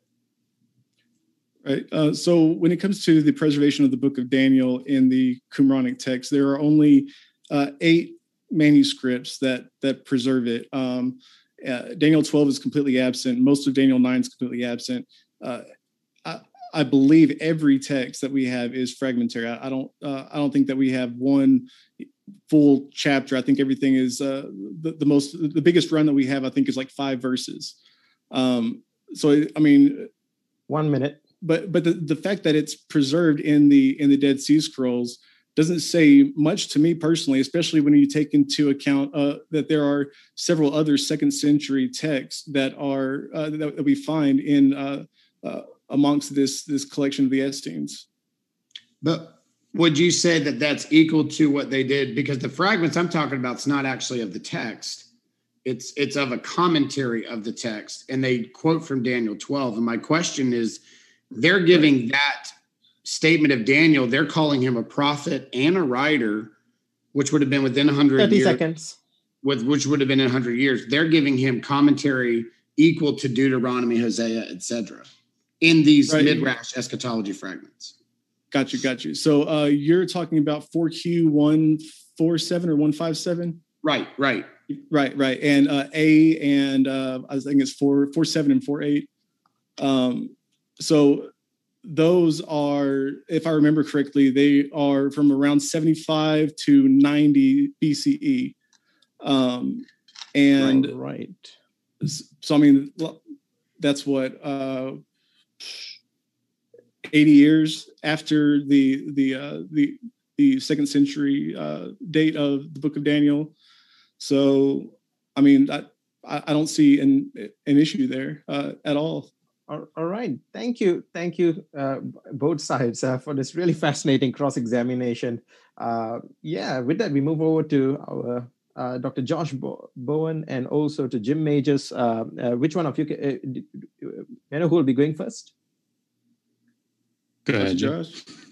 All right, Come Jim. on, man. You've been volunteered, Jim, to go first. I feel like we've left my field behind, man. I feel like it's all you. Okay. All right. Okay, so, Jim, your 10 minutes starts at your first word, Jim. Okay. So a question for either one, whoever wants to answer it. What is the prophecy in the Book of Daniel that you believe is a prophecy? Like what verse specifically? Well, I think there's a couple of things that we have to account for. And I think one of the things that Josephus reported on Profer is Profer realized that these events did occur. Now, obviously, some of the bigger prophecies, first of the Persian Empire, not only that, but the prediction of Alexander the Great. Can I rephrase my question? Yeah, sure. Can you give me an example of a prophecy in the Book of Daniel that is not an event already recorded in canon? Yeah. Okay. Yeah. I think one of the others, when we talk about the prediction of the Iron Men with clay feet, the Roman Empire, we also which obviously no one even in the 2nd century BC would have known to predict not only the rise but the fall of the Roman Empire as well around 410 AD.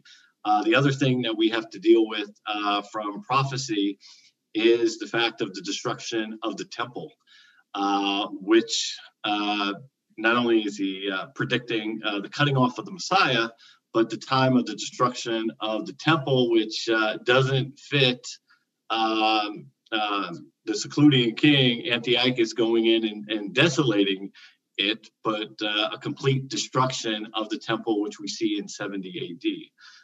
So those are very clear prophecies that we see come to realization from the Book of Daniel. Okay, so 2 things. I guess I'll mention the Roman Empire first. What makes you believe, or how's it that you come to interpret the iron and clay feet being representative of the Roman Empire when in at least 3 other places Daniel explicitly says that it's Greece? Well, if you think, there shall be a 4th empire like iron, just as iron breaks to pieces and overcomes all else, so it shall break into pieces and shatter. So now from Jerome, who understood that this was clearly refers to the Romans, is the Iron Empire, which breaks into pieces and overcomes all others. He describes that its feet and toes are partly of iron and partly of earthenware, a fact most clearly demonstrated at the present time. For just as it was first nothing stronger or hardier than in the Roman realm, so also in these last days there's nothing more feeble. Since the Romans required the assistance of barbarian tribes, both in their civil wars and against foreign nations. So that's how he understood that being Rome. And that's, one of the things that's consistent throughout is identifying it with Rome. But why would the author of Daniel, though, like in the one who's writing it, mention the Greece as the fourth kingdom? Well, and that's where the interpretation comes down to, because he mentioned, the Babylonians, the Persians, the Greeks, and who is that fourth empire. Now, Profer interpreted that, and some of the Jews, as they understood that as Israel. But Jerome and other Christian writers of the period has traditionally understood that as Rome. Yeah. So over time, people have interpreted differently. I mean, you have, like you said, you have people who interpret it as Rome. Hippolytus in the early 3rd century. I believe early 3rd century, around 200, has I believe is the first Christian who uses Rome as the fourth kingdom. It's because at that time, Rome was already coming into power. Greece was already just a thing of the past. So, in order to apply it to their time, Hippolytus, of course, interpreted it like that. And you might think, that's just a coincidence. There could be another explanation. Well, sure. But then you see a pattern of this happening as time goes on. When the Roman Empire becomes obsolete, then it's the Islamic Empire. And then it's, you even have some more modern interpretations that use Russia or the United States or, some other wackadoodle interpretation. I think that it's just a product of the theology, and that we should take Daniel at face value instead of trying to interpret it in the light of tradition or later interpretations. Jim, I just want to ask if you could phrase it in the form of a question. That would be really helpful. Thank you. I apologize. I forgot. Dr. Josh, you have any questions? I suck at this. Oh, no, actually, I have another one. Can I jump in on that one, Jim? Sure, go for it. Yeah. So with the interpretation, I think we all agree that there's been different theories early and later, like you said, Hippolytus or et cetera, about that fourth kingdom. I do think that you would agree that there are 4 kingdoms, not 3, whether it just explicitly says Rome or no Rome. But we still have to deal with the statement that the temple would be not defiled, but destroyed. So if 70 AD, let's just say Rome is out of the picture. Let's just eliminate them.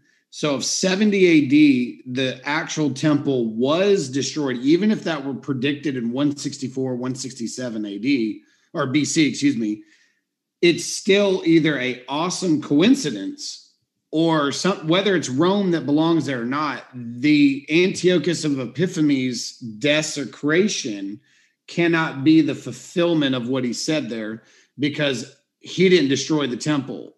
Titus did. So there's still an act of prophecy. Even if we eliminate Rome and not get distracted by that fourth kingdom, we have a temple destroyed. It's either coincidental or there may be something to that. Would you agree with that, I guess? And it's not me asking you a question, I should stop. But I would say that there's an argument to be made there.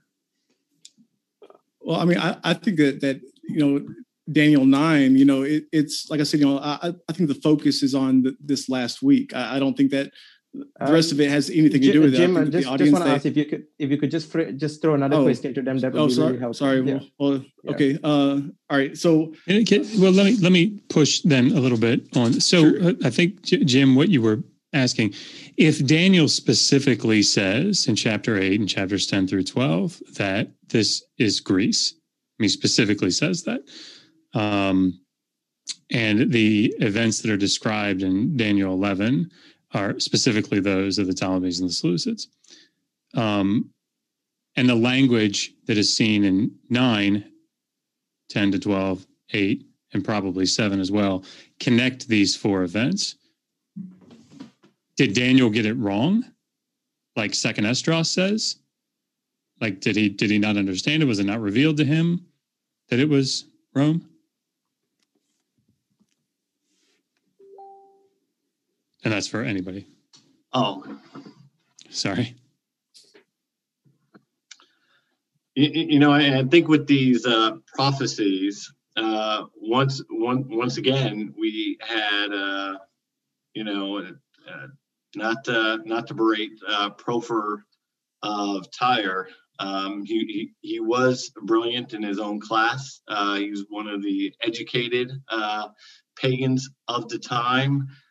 He just didn't believe in moon people, and he was very familiar with the history of the period and the ancient citations from those that recorded the event. He understood what it meant that these things came to fulfillment. Now he understood that at his time, and which 30 seconds. Okay. Who was the king of Jerusalem when it fell?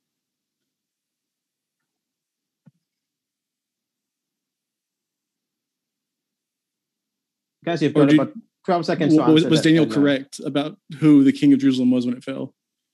Or the king of Babylon when it fell? Or when Jerusalem fell or when Babylon fell? Well, I would have to say whether if the report is 2nd century or the report is from 6th century, they would have it doesn't matter when Jim, the report's from. Jim. Your time is up, Jim. We'll just allow him a few. Really sorry about that, Jim. We'll allow Jonathan to just briefly answer that in less than 10 seconds, and then the time we'll just continue to your time, Josh, for cross-examination. But go ahead, Jonathan. Well, yeah, I would say that the Book of Daniel is correct. Once again, we are looking from history at 2,600 years after the event. There was full histories of that time available to men like Josephus, who was able to go back and write and corroborate on that time using the histories of the Babylonians, people of those areas that had the information from their time. So the question is, why would, or not, I can't ask questions, but I would say that they would have had the better information. All right, Josh, the time is yours. Yeah. So I guess this sort of leads me maybe methodologically here. And again, this is just for either of you, but Jonathan, since you were saying it, that sounds. Do you then trust or distrust archaeological excavations, or like we didn't have cuneiform sources up until a little over 100 years ago. So Assyriology as a field has blown up what we know about the ancient Near East. So do you think that 1st century historians that you would trust what they say over archaeological data or textual evidence that we now have from archaeological data or material culture? Well, remember, this position that we're debating is from Profer of Tyre. This is not something that modern consensus actually came to on their own. This is from the pagan. This view does not come out of modern archaeology in the sense it originated with Profer. But what I would say, archaeology is important. It does aid in evidence. I mean, for many years, there was information that we didn't have that does come to light. But remember, when we're dealing with archaeology, we're dealing with exhibits that we have to interpret. Historians, go and provide testimonial from examining records of their periods as well. As I mentioned, that they had records of sources that are not extant today. And this was published in a time that could have been easily disputed from the people that were still there. They had a library at Alexandria. If you think about it, the book of Daniel was translated into Greek. It was put into their language, and it was spread across their civilizations. There was ample opportunity for the period that was much closer than we are to make that analysis. I mean, they had many historians at that time and even afterwards that could have easily debunked Daniel that was already circulated throughout their society in Greek. Would it not make sense with things like the burning of the Library of Alexandria and the burning of pagan texts that perhaps the only reason that we do have porphyry is because it was preserved in a Christian text? Well, and here's the thing, the Christians are responding. So if we look at what's happening with Profer, a lot of the information we get are solely from the Christians. So what they would have been out there, if someone would have attacked them earlier, we would have had those reports as well. And this is the thing, there's many attacks that came out. Josephus reports about it. He was attacked, and that's what prompted him to write against Apion, because he was writing against the Greek Hellenistic philosophers that were denying that the state of Israel was actually ancient. So against Apion is actually responding to it. And we have many reports out there. So, we're talking about well-documented particular times that they had access to these histories. Arian is writing in the 2nd century, giving us full histories from that time. Oh, Dr. Boyce, you want to jump in? I was going to just add to that, to kind of what Jim was saying. It could be said that way too, but we also know that Eusebius wrote entire sections against Profer as well, but we don't have his apart from Jerome either. So it's not that, just Jerome only saved the guy that was wrong or the guy he didn't disagree with. We wish we had Eusebius' side of it too. History loses things, and that's why archaeology, I believe, is very important as well.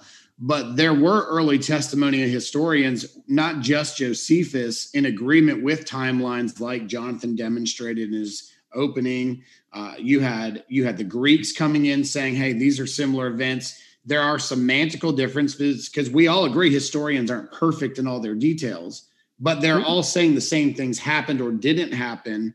And they were a lot earlier. And we know the later time goes on, information gets lost when we go through times of history. Why do you think the Talmud says that Alexander the Great was met by Simeon the Just outside of Jerusalem, and Josephus says that Alexander the Great came to Jerusalem and was met by Jaddua, the grandfather of Simeon the Just? Yeah, and so, and once again, what we don't have wrong, and just like in any investigation or witnesses, there are going to be minor details, but the statement of facts that Alexander met with the high priest is consistent. And what that shows from the Babylonian Talmud, which was probably compiled a little time later after Josephus, is the fact that it's an independent report. Now, if his report would have been exact to what Josephus says, then he was either cribbing off Josephus, but the fact that there is some slight differences in the account, what we have there is an independent source that said that the Jews met with Alexander, which gives credibility to the case. It doesn't take away from it. The book of Daniel in chapter 9, there's a prophecy following Daniel's prayer, verses 24 through 27.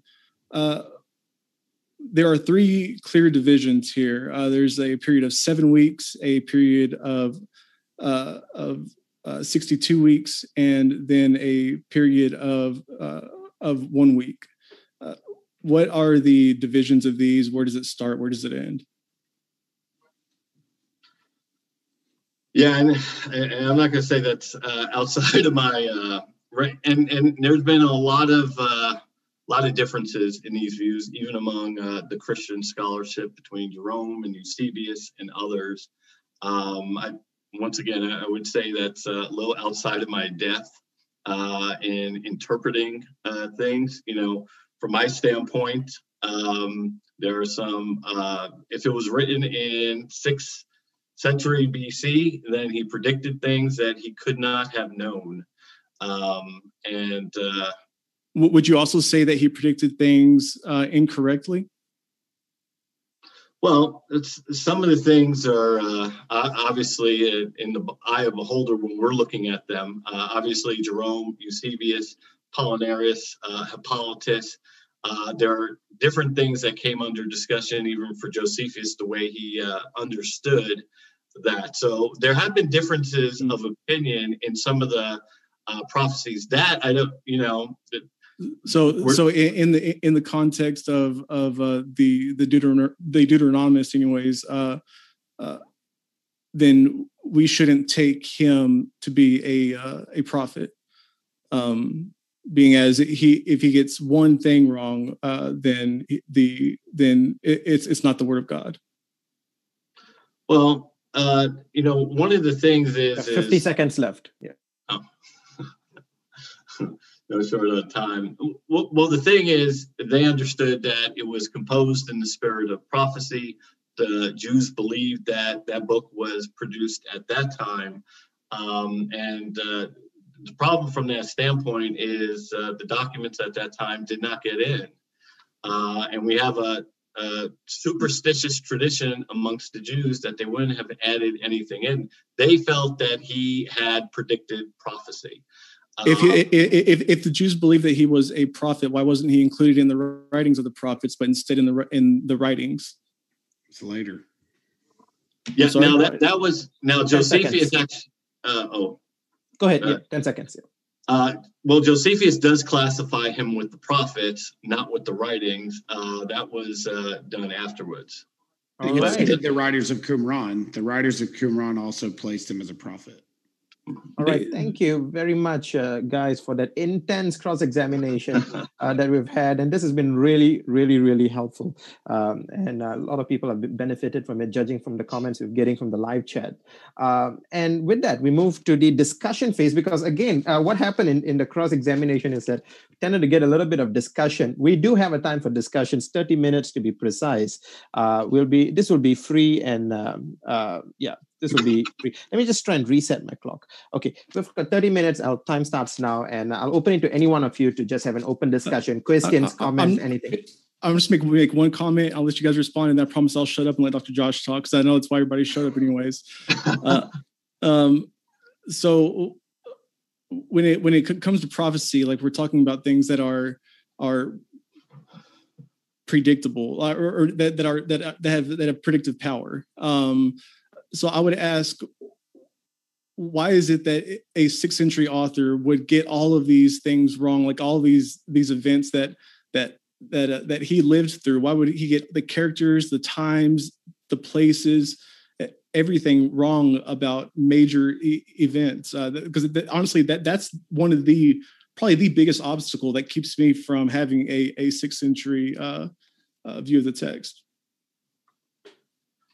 Well, a lot of what we try to piece together from the historical accounts, and I mean us today, is we're trying to gather what historical information that we have available to put it together. So, and once again, it comes down to this view that, why is there this view that the Jewish writings, while it may contain some things that are outside of their worldview, are not able to aptly provide an assessment, because some of the questions that you have around the historicity is either through arguments from silence or from other reports from other historians that may seem to contradict or view. And once again, I want to get to the facts as well. But the question is, we do have historians of the period that are writing. Why are the Jewish writings get this mark that they're unworthy for consideration, and we need a Greek source to back it up? And the only reason I say that, Jim, is because Josephus really documents the Jewish writing process. They just like the Chaldeans and the Babylonians, they assign that task to their priests. Well, this was done for the Jews too. The high priests and the prophets were the ones that are writing.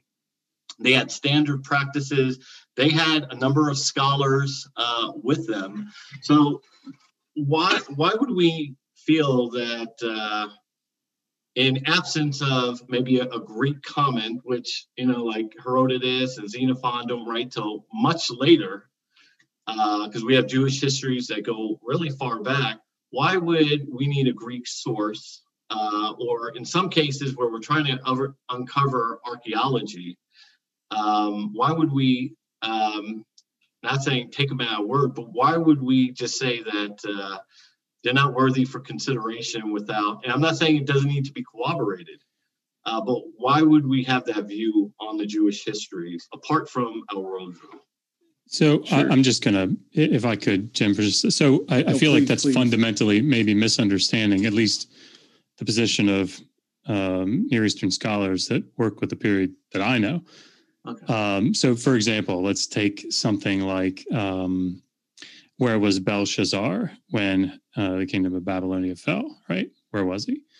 It has nothing to do with a Greek source or a Jewish source. It has to do with, Paul Lane-Bouillot goes and looks at the royal inscriptions from the period in cuneiform, looks at the administrative texts, for example, and there are two administrative texts that show that Belshazzar has supplies sent to him probably outside of Babylonia, at least on the border, right? It's clear that Nabonidus, when he comes back from Taimon, that he takes back over his royal prerogatives, even the ones that just the few that he gave up for that co-regency or for that, for the crown prince. So it's not a question of, do we have corroboration from, like a Greek historian somewhere to Xenophon say something about this? It's, look, we have this is how this works, right? I mean, we're looking at these cuneiform texts and saying, okay, so we know where Belshazzar was, and does this then line up with the biblical text? Well said. I want to go back to, are we just kind of open-ended here, or is it? Yes, it's open-ended. It's open-ended. Okay, I want to go back to what we're talking about in the time frame, like criteria, because I feel like our questions have bounced around a little bit to the 2nd century, 4th century, 5th century, back to what allows an opening for a book to come in. Like, if Daniel's a new work, it shows up in the 2nd century, who would have recognized its origin? Who would have been the people in the Jewish communities that would have allowed, whether it's 1st, 2nd Maccabees, for example, or whether it's Judith, whatever the book is, who would have recognized its timeline, its existence, its allowance, and would have written about what it is? It would have been the Jewish communities, right? Well, there's certain parts of that the Jewish communities would have recognized, but would have been more ignorant about interpreting without help, of course, things like the succession of kings or the different battles or the different marriages or things like that. It's more unlikely that somebody who was unlearned would know about that specific of history, but things like the early court tales in chapters 1 through 6, Daniel in the lion's den, the 3 friends in their furnace, these tales, I believe that they would have had familiarity with, something that would have been told during the period of exile under Neo-Babylonian rule, as a way of, again, like I believe it was constructed in the 2nd century, for the purpose of encouraging them to maintain the laws of the Torah and to maintain Jewish customs and traditions. But they would have had to, so you would say it would come down to the priests or perhaps the princes, somebody in important levels to allow such a text to be collected in and placed in, whether it's commentary, canonical, like with all these other books. My point is the Maccabees. No. I'm sorry. I think you misunderstand me. I'm saying that it's more likely that somebody who was more learned would identify certain historical events in Daniel. But overall, I think that both the Jewish community and the learned and the unlearned would identify some aspects of the book of Daniel as it's written as being historical events. But I guess the question is then who identified that time period outside of Profer later, which was more in a linguistical argument, which by the way, to be clear, I do think the book of Daniel had things done to it in that time frame. For example, I think Bel and the Dragon, I think Susanna, the Song of the Jewish Boys, I think all of that was probably compiled in the frame time that you're in for your dating of Daniel. It's not that I don't think that something happened with the book of Daniel at that time. You're saying what happened is it was collected of sections like 1 and 6, which go back to earlier times, coming into these new sections there, when actually Profer and Jerome were dealing with the fact that these extra sections were not necessarily the sections you're arguing for. It would have been the sections of the Jewish Boys, the Bel and the Dragon. This was the contention between Profer and Jerome. Well, no, because Porphyry makes the arguments of Nebuchadnezzar being the king during the invasion. He makes the argument against the confusion between Jehoiachin and Jehoiakim, the conflation of Nabonidus with Nebuchadnezzar. But you know that Jerome combated the fact that they were not the same king. He made the distinction. He actually talks about the ending. No, do you know what his argument is? Well, Jonathan had read it just a minute ago, and I'm pretty sure even on his screen, he actually had the reference to it when he was arguing Profer's position on that. And he Jonathan, actually, what is Porphyry's argument? Well, he was using that passage to go against. He was trying to use it to show that the generation. He was using it to attack Matthew, and that's what Jerome reports in that. Right, but how is he saying that Jehoiakim is Jehoiachin? No. Go ahead, John. Go ahead. Oh, is my mute on? I don't want to interrupt you. Go ahead, Jonathan. I'll go after you now. So Jerome says, "Let no one therefore imagine that Joachim in the beginning of Daniel is the same person as the one who is spelled Jehoiakim." Right. Sorry for my pronunciation. In the commencement of Ezekiel, for the latter has chin as its final syllable, where the former has kim. And it is for this reason that in the gospel, according to Matthew, there seems to be a generation missing, because the second group of 14, extending to the time of Joachim, ends with the son of Josiah, and the third group begins with Joachim, son of Jehoiakim. Being ignorant of this factor, Profer formulated a slander against the church, which only revealed his own ignorance, as he tried to prove the evangelist Matthew guilty of error.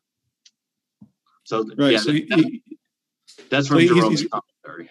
He's referencing Matthew 1:11, and says that basically that Jeconiah is the grandson or Jehoiachin.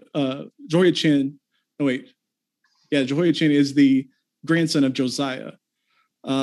But that's just due to an alternate reading. All Jerome has to go off of is the Greek and Latin text. But he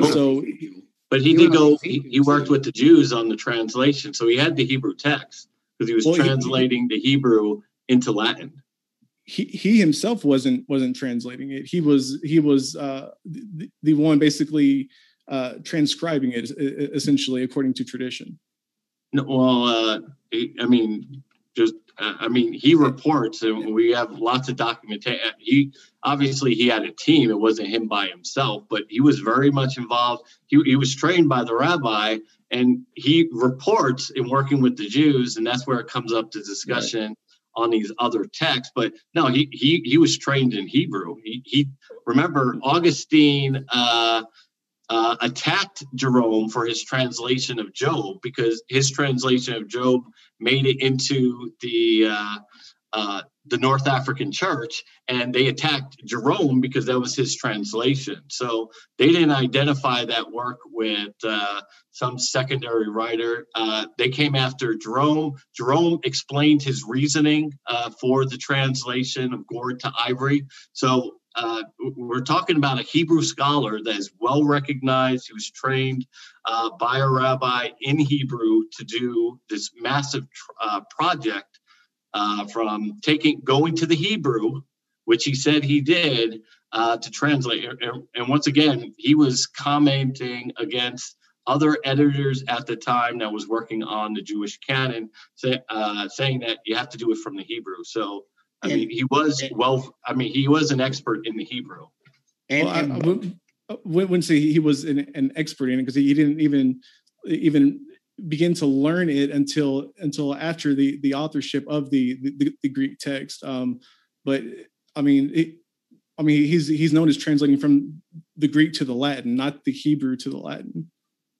Well, I mean, he did the entire Old Testament, and he does right, which at this time was already translated into Greek. Well, yeah, but he went to his specific testimonies. He went straight to the Hebrew to do the translation into the Latin. You're talking about his last version of the Old Testament, right? Well, yeah, I'm talking about the entire Old Testament. Right. So that was his last works or whatever. But anyway, this is but his argument. His argument was from Ezekiel, and when he was writing against Profer, he wasn't just fighting it from Matthew's perspective. He went back to Ezekiel's mentioning of it. But you have to go to every mention, like in Jeremiah and in Ezekiel, they both mention who the king was during the siege of Jerusalem, and they both disagree with Daniel. Literally everybody up until the time of I guess Josephus is against Jerome's apologetic, I would call it, because essentially Jeremiah's argument is that it's written in code, and that you can only understand it if you translate it. But once you translate it, well, then you can see that there's actually no confusion. It's actually saying this king, but it really means this king. Which really isn't an argument. It's just a really, really bad apologetic. It's reaching is what it is. But it's not something that's held by anybody today. But this was the argument between Jerome and Profer, because Profer was looking at the Theodosian perspective of this, and he was writing against, saying, well, why are people accepting this text? In fact, there's a part where Jerome said, why are they accepting this text? Because he was standardizing it from his perspective of the Hebrew text, which he also sent the researchers into Jerusalem to accumulate this information. His argument about Jehoiakim and so forth was on the basis of the Hebrew wording, not the Greek wording of it. No, the acceptance / rejection between the Septuagint and the Theodosianic version was not due to that at all, not due to Jeconiah or Jehoiakim, but mostly evolved around Daniel 9 and specifically verse 25, because the Septuagint version included a punctuation mark between 62 weeks. The Septuagint put a punctuation after the 7 weeks and 62 weeks, which would essentially provide a reading of a combination of the 62 and the 70 to 69, whereas the Theodosianic translated it in the plain reading of it, that there will be that from the going forth of the commandment to restore and build Jerusalem into a Messiah the Prince shall be 7 weeks, and 62 weeks the city shall be built again. So, And then you have the Masoretic tradition, which is different than both of them. So that was most of it evolved around. But for the most part, like, you're talking about the Dead Sea Scrolls. The Dead Sea Scrolls agree with the Masoretic text over 90%. There's very, very little variation, but it agrees with it way more than either of the Greek versions. Right. But my point with Jerome was, and I agree with you, and I'm glad you said that. I didn't know if that would ever come up, at how much the Masoretic streamlined the Dead Seas. Even the transitions of the Aramaic is spot on. But when we're talking about Jerome, say that again. I said for the most part, yeah. Yeah, there's always differences. There's about 10% of the Aramaic that's left out. Yeah, and unfortunately, it would be nice if Daniel was just in one giant scroll, and that would make life easier in the Dead Sea. But like you said, there's 60. It'd be nice if any of the books were just one scroll. Yeah. But we're thankful for what we have. It's better than most. But I mean, the New Testament has some issues with manuscripts that the Dead Sea Scrolls do better with, and they're older. So we're it's not better than Assyriology. So just throw that out there. I mean, not everybody can stick sticks in clay, Josh. What would you say about the Dead Sea, though, where these scribes, whomever they are, are writing through these commentaries, which, like you said, they don't have chapter 12, which I don't know if you hold to the argument that, well, that proves Greek influence, Greek mythology, resurrection. Where I think that there's Greek influence all throughout the book of Daniel without chapter 12. Right, but does the Greek influence, this is my next question, do you think the Greek influence automatically makes it second century? Do you think Greek influenced even the 5th and 6th century part of the world in their understanding of things, or in their intermingling of cultures, for example? As far as Judea goes, I would say that from about 320 we see the rise of Hellenization across the entire region. Well, you would have to agree as well that, the Greeks entered the Near East, really, I think it was the 9th century BC. They even built a temple by the 7th century BC. And even archaeological discovery showed pottery there in great amounts that were going into the 7th century period. And I think it was, I cannot remember if it was opium. I can't remember who found it, but there were 2 documents discovered that were 550 BC describing trade agreements between the Babylonians of the Near East with Greece, with Tyre, with... Sure. Of course, yeah, that explains things like certain Greek loanwords in the book of Daniel. Yeah. Yeah, so the Greek culture was not so you wouldn't hold the position just because there is Greek influence, boom, it's automatic 2nd century, that there could have been Greek influence, like there's instruments in Daniel with Greek terms or...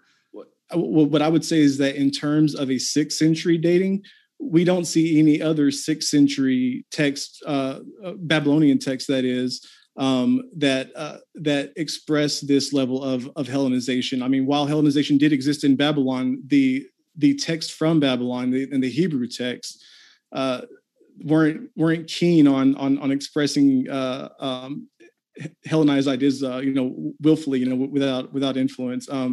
The instruments, for example, the court instruments that are Greek loanwords in the book of Daniel. While they would be familiar with the instruments during the Neo-Babylonian period, the Hellenization wouldn't have gone so far as to replace similar Babylonian instruments with Greek instruments, if that makes sense.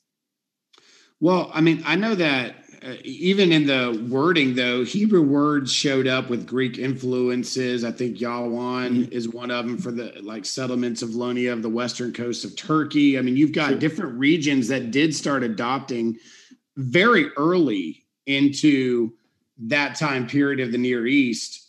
You do see it. I mean, my goodness, if there's a temple built in the 7th century BC, there's going to be an influx. In fact, there were soldiers in the armies of the Jews and the Greeks were even working together at one point in different facets of war when it came to, so there's going to be some. But you also have to remember, if the book of Daniel is written in the 6th century, it's not being written in those areas. The author would be writing under a post Neo-Babylonian Persian Empire in that area.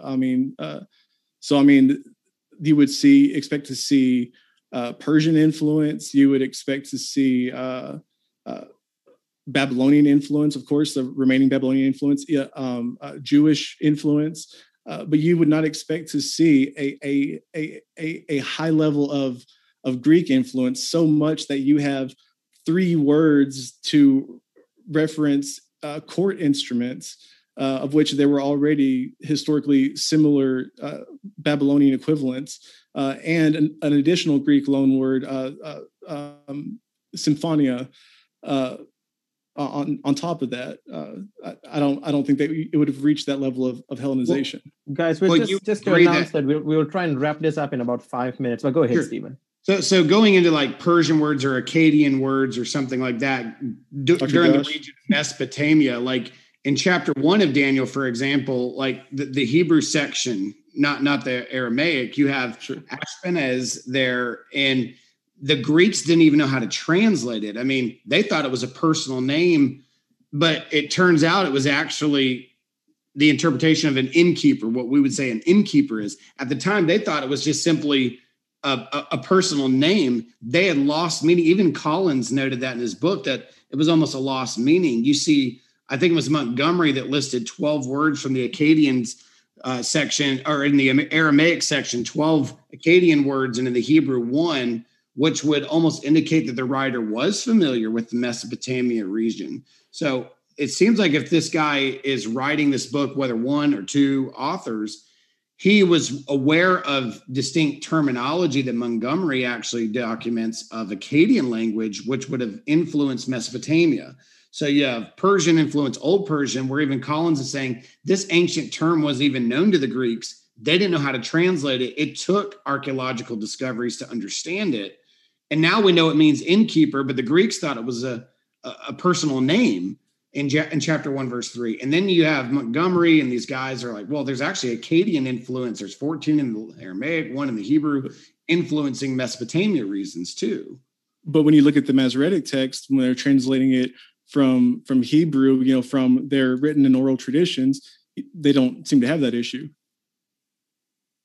When you're talking about the Masoretic text, you're talking about in the the Masoretic text, the Hebrew text, where you have this issue with the Greek authors of the Theodosianic and the Septuagint versions of Daniel. You find this difficulty.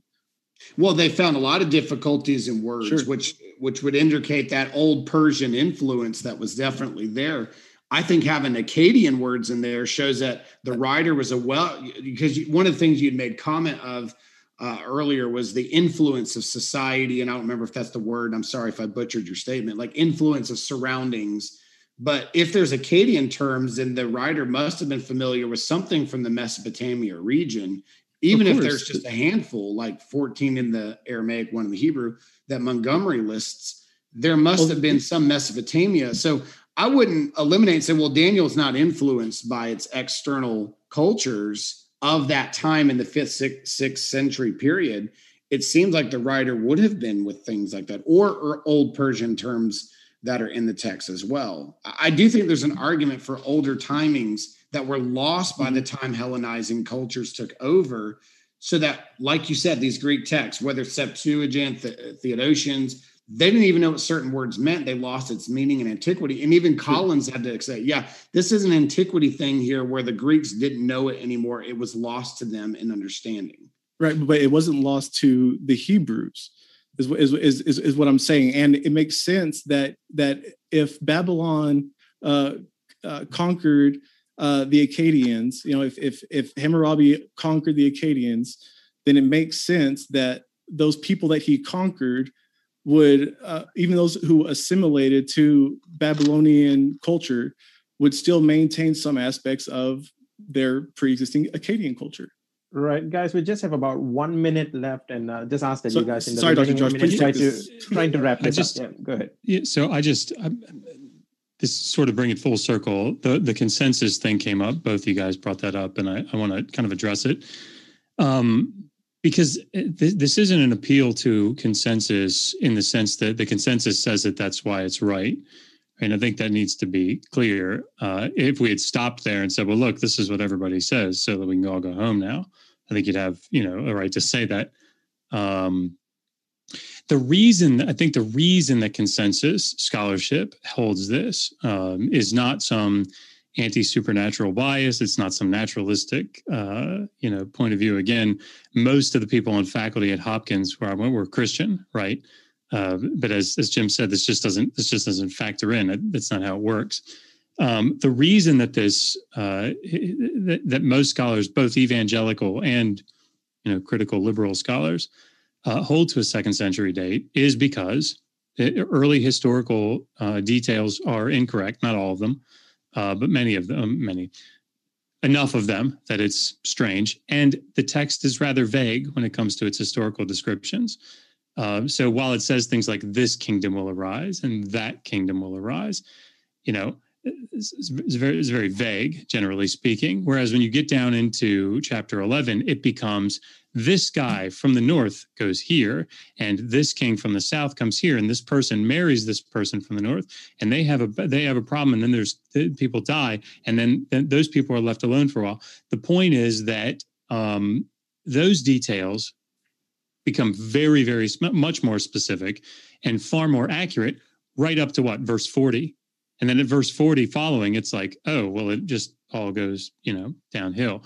So, the fact that early is vague and inaccurate, late is highly accurate and up to a very specific point and very detailed. I forgot. The last kingdom is Greece. This is why consensus scholarship, not the other way around.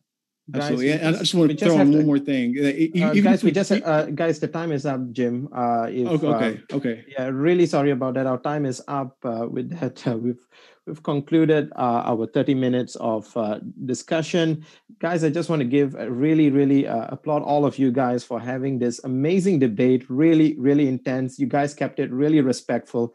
Especially just want to thank Stephen and Jonathan for presenting a really good case for the Christian side, and also to Dr. Josh and Jim Majors for really making this a fantastic discussion for all of us. Really unfortunate that we have to cut it at the time. We do want to keep strict to the time that we've already set out. So with that, guys, we do go to the Q&A session. I want to pass the time over to James. And with that, I will sign out. Thank you very much, Samuel. We'll jump into the Q&A, and folks, we have about 20 to 25 minutes, so we're going to move through these questions fast. Our first one's coming in from Explain Apologetics, which, by the way, folks, pardon me, I am going to add Explain Apologetics into the description as well, as we appreciate collaborating with them. And so you can also find all 4 guests linked in the description as well, so you can hear or read more from them, as we really do appreciate them. And this first question coming in from Finding Truth says, Dr. Josh and Jim, is it so hard to consider that Jerusalem was not, quote unquote, destroyed because of Daniel's prophecy? Is that an option? What is your theory? Go ahead, Jim. I don't think that. I don't know why that. I honestly don't know how that came up. I think that Daniel talks about the rebuilding of a temple, and he talks about a confirmation of a covenant, and in the middle of that 70, he's going to put an end to the sacrifice and put up an abomination that causes desolation. But other than that, I don't think that it's talking about the literal destruction in that portion.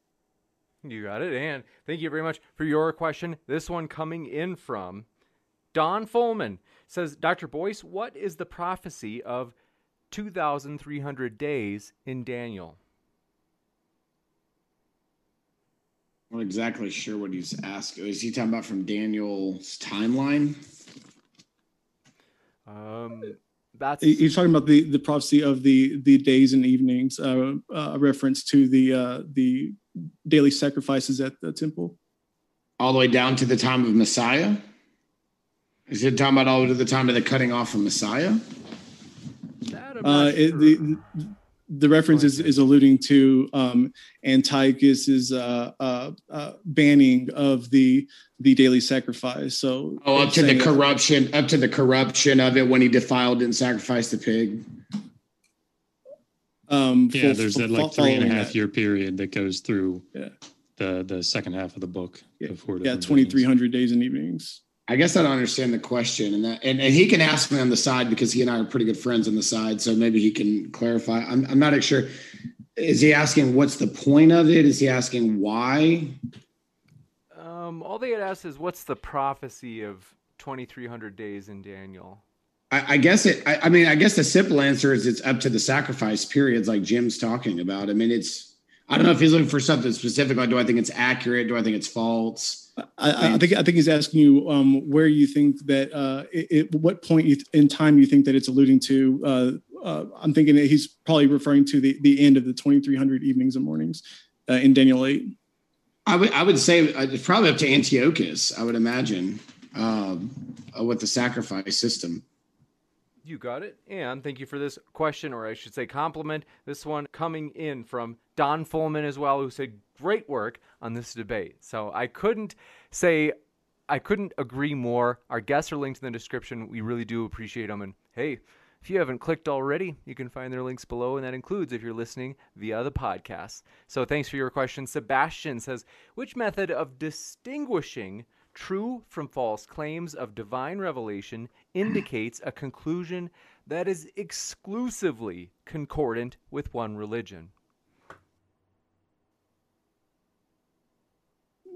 I guess it depends on what parameters you have for your theological position. I'd say that whatever interpretation best explains the problem and exist within the parameters set for your theological presuppositions, I'd say that'd be the best one. Yeah, I would say the methodology for sure. We go back to methodology, setting up those guidelines, following it through, inconsistencies, following through any error or disposition that would contradict, looking for consistencies. You got it. And this one from EndoXD, Jim has a cool mustache, no doubt. And you're a cool person. Anarchist Weasel says, question for Jim.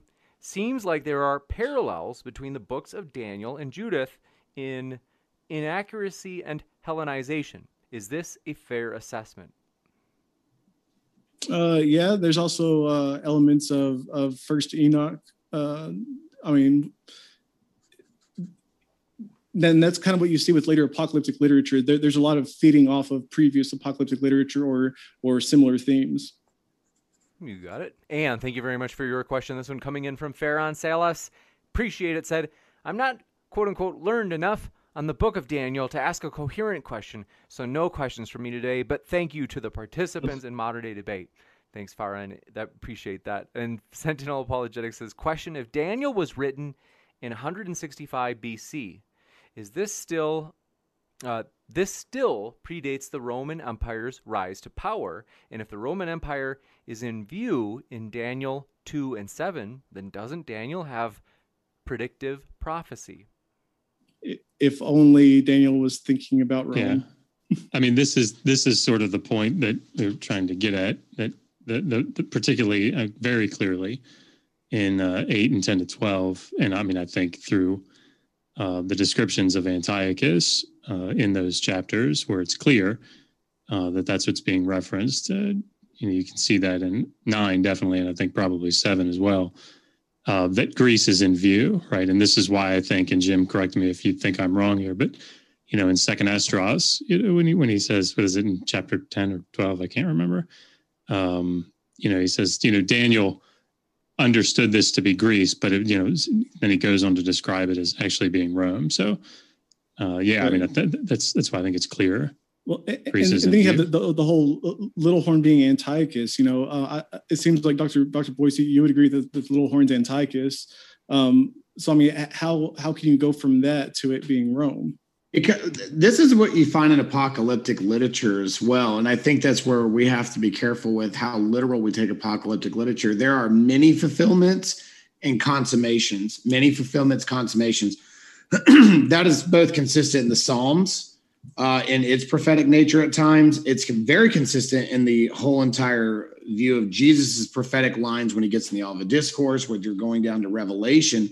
Revelation, the book of Revelation, for example, takes many over the period of history in Jewish history, apocalyptic things that were fulfilled but not consummated. And so there can be like miniature fulfillments, and this is happening all the time in Scripture, miniature fulfillments where there's a lookalike thing that happens, and then it happens again. Like, so when Jesus talks about Daniel, he talks about the abomination of desolation. Anybody who was at that time would have said, well, that was what Antiochus of Epiphanes did. That's what Antiochus did when he desecrated our temple. But yet Jesus was still using that terminology, not as a past event, but looking to something that would come almost in a futuristic sense. So the question is could it be a miniature, not consummated prophecy? Because we have to admit in Daniel, again, what Antiochus did not do is destroy that temple. Well, it doesn't say destroy. It talks about the building of a temple and him presenting the abomination of desolation within the temple. But the end, but the end of the result of the prophecy was that the temple would be destroyed. And Daniel predicted Go ahead, Jim. Oh, yeah, sorry. Go ahead, Dr. Josh. No, I was just saying, like this. That's why I say these are not disinterested, what I would consider to be like critical later interpretations, right? These are theologically biased and motivated reinterpretations of a text. So like we had Stephen Cook, Dr. Stephen Cook from Virginia Theological Seminary on our channel. And we talked about Daniel, we talked about apocalyptic literature, and apocalyptic literature is written in just such a way that it allows for this sort of flexibility. But that's the point of the literature. Right. The problem that I think, and I'm like, I have no expertise in apocalyptic literature, but I think that the problem is that saying, oh, well, Rome is prophesied about. And then you say, well, no, it's very clearly Greece. And then you say, well, no, but like it allows for that. Well, you can't stand on that. Right. You have to say, well, that's a later theological interpretation. And like, I don't have any problem if somebody wants to say, well, I think God superintended that, but that's a faith-based position. Well, I say that even if you think that Daniel is prophecy and is correct in the 6th century BCE text, it's still undeniable that the position that the Jews in the exile find themselves in 1 through 6, such as having to eat certain unclean foods or to worship strange gods, is the same position that the Jews under the Antiochian position were put under.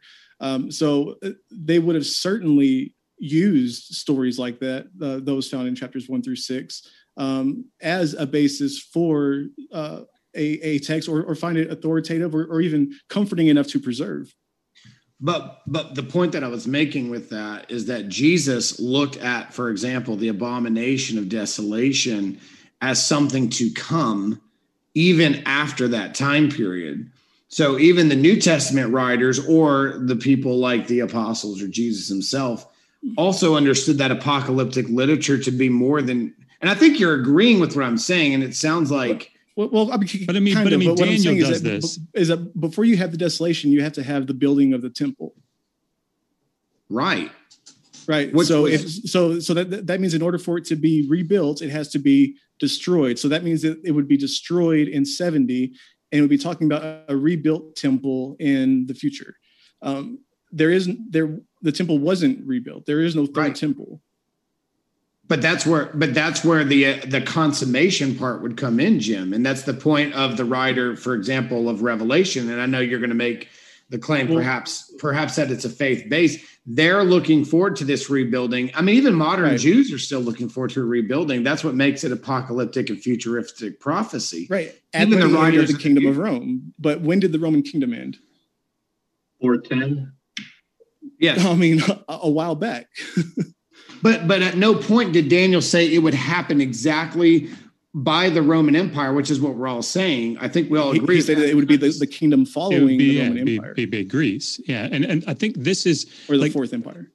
Yeah. I mean, but he says Greece in two of the visions, right? So, exactly. But I think the bigger issue that I would see here is that Daniel does this, right? In chapter 9 itself, right? So, he's looking at Jeremiah's prophecy about 70 years of captivity, right? And I mean, obviously Daniel's claiming that he gets this, vision from a heavenly agent, but the point is wait a minute, it wasn't actually 70. It was 77s, right? So we can tie it to Leviticus 26. But the problem is that there are two ways that I think, for me anyway, that you can look at this. You can look at this as, legitimately Jeremiah said 70 years, which I think probably wasn't supposed to be 70 specific years, but whatever.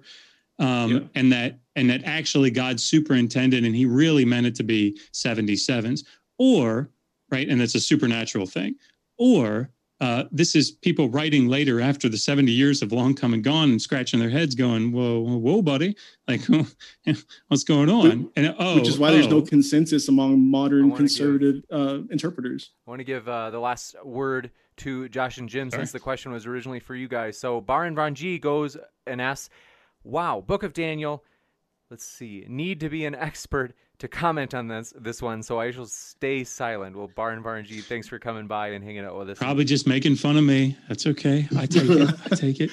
S.J. Thomason, good to see you. It says, why are only 3 Greek loanwords, in parentheses, musical instruments, present if his book were written when believers were living in a Greece-speaking world? Well, I think I already covered this. I think she asked this question before, but if she didn't hear me, just to break it down, essentially, it's an early question. Was that while there would have been Hellenization reaching Babylon at this point, and they would have familiarity with certain Greek loanwords, and wouldn't be strange to find Greek loanwords, we wouldn't expect to find Greek equivalents or Greek instruments that already had Babylonian equivalents being played in the court as early as the 6th century.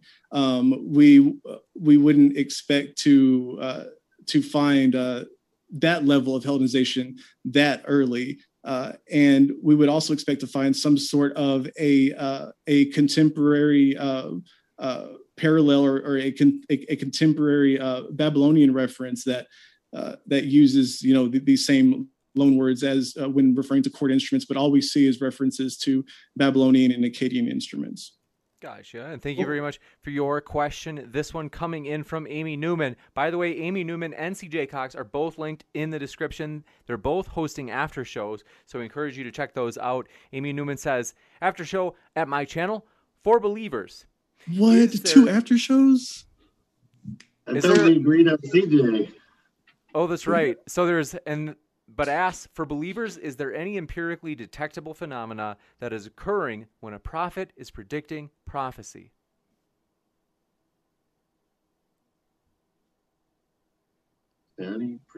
Well, I would say if someone predicts something that they could not have known or foreseen, and it comes to pass, now, it doesn't mean it has to be by divine revelation. Obviously, there's people that believe in ESP out there. I don't know Jim's point of view on ESP or the natural phenomenon, but, and this is where it goes back to Profer. Profer understood that what was prophesied in the book of Daniel came to pass.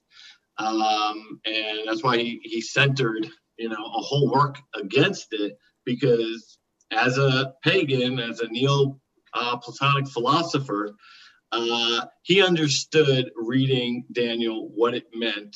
He understood the history of the time, and that had come to pass. So he obviously understood that if it was 6th century and it wasn't produced, then it predicted prophecy. Well, I just want to say that even if we didn't have Porphyry or any of his arguments preserved, even if we didn't have any sort of polemic or a response to the book of Daniel as prophecy or whatever, we could still come to the same conclusions using the same methods that we use. Porphyry is not by any means a necessary source for a late dating of Daniel. We'll give you the last word, Jonathan, or Dr. Boyce, if you want it. But if you want, you can pass and we'll go to the next one too. Oh, no, we can go to the next question. I think. Okay. Next one. Apocalypse here says prophecy, quote unquote, hasn't been defined in this discussion. Maybe I missed it, but predictive seems reductive. What do we mean by prophecy regarding Daniel? I would say personally that prophecy is not just history that's being predicted, that it has a predictive power to it, and that is divinely inspired, something that is inerrant, as it's defined in Deuteronomy. That if there is one word or one aspect of it that is wrong, or that fault can be found with, then it is not the word of God, and that the person is not a prophet. Gotcha. And this one coming in from, actually, I want to give a chance because that question could be for anybody. So Jonathan or Dr. Boyce, if you want to respond as well, you can. I think Jim's answer is pretty spot on. It is a unveiling of something that is yet to be seen, that is released to somebody to understand. There's two natures to prophecy. There's a futuristic nature to prophecy. It's an unveiling. It's something that's ahead of time, that God unveils the human eyes to see outside of his own time and place. On the other hand, there's... Well, I just want to add a caveat to that. I agree with you, but it also, prophecy always had a meaning to those who it was written for primarily.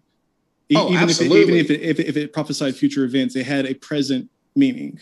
Oh, no. Well, yeah. And that's where I was going with that. But that futuristic had a application for its current audience, and they used different ways to understand it. Like Daniel or the Apocalypse, they always used imagery. Imagery was a big thing. The horn was an imagery. So they would take a futuristic understanding and they'd bring an imagery of their day, their modern time, that they would understand, whether it's an item, an animal. They would use that as the means to give a writing. But there's also a second, but that's on the apocalyptic side. Again, prophecy is not limited to futuristic understandings.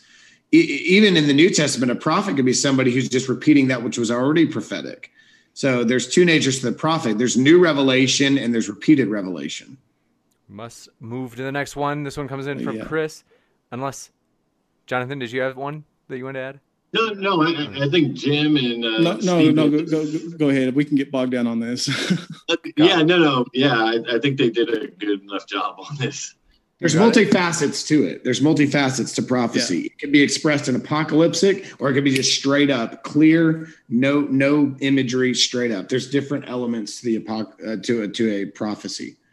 You got it. And Chris says, I enjoyed tonight's debate. It was a very pleasant exchange by exceedingly knowledgeable guests. Love to listen to Dr. Josh. He is always very modest. And next one coming in, let's see, Patrick Lowinger says, I want to know what Dr. Boyce thinks about Julius Africanus's, if I'm pronouncing that right, 2nd century CE claim contained in a letter from Origen that Daniel was fraudulent. From Origen? Origen actually defended the status of the earliest parts. So I'm not sure what we're talking about, because Origen would have been a defender of the timeline of Daniel that both Josephus, Jerome, and Eusebius placed it in. I think you might be talking about the pseudepigraphal text.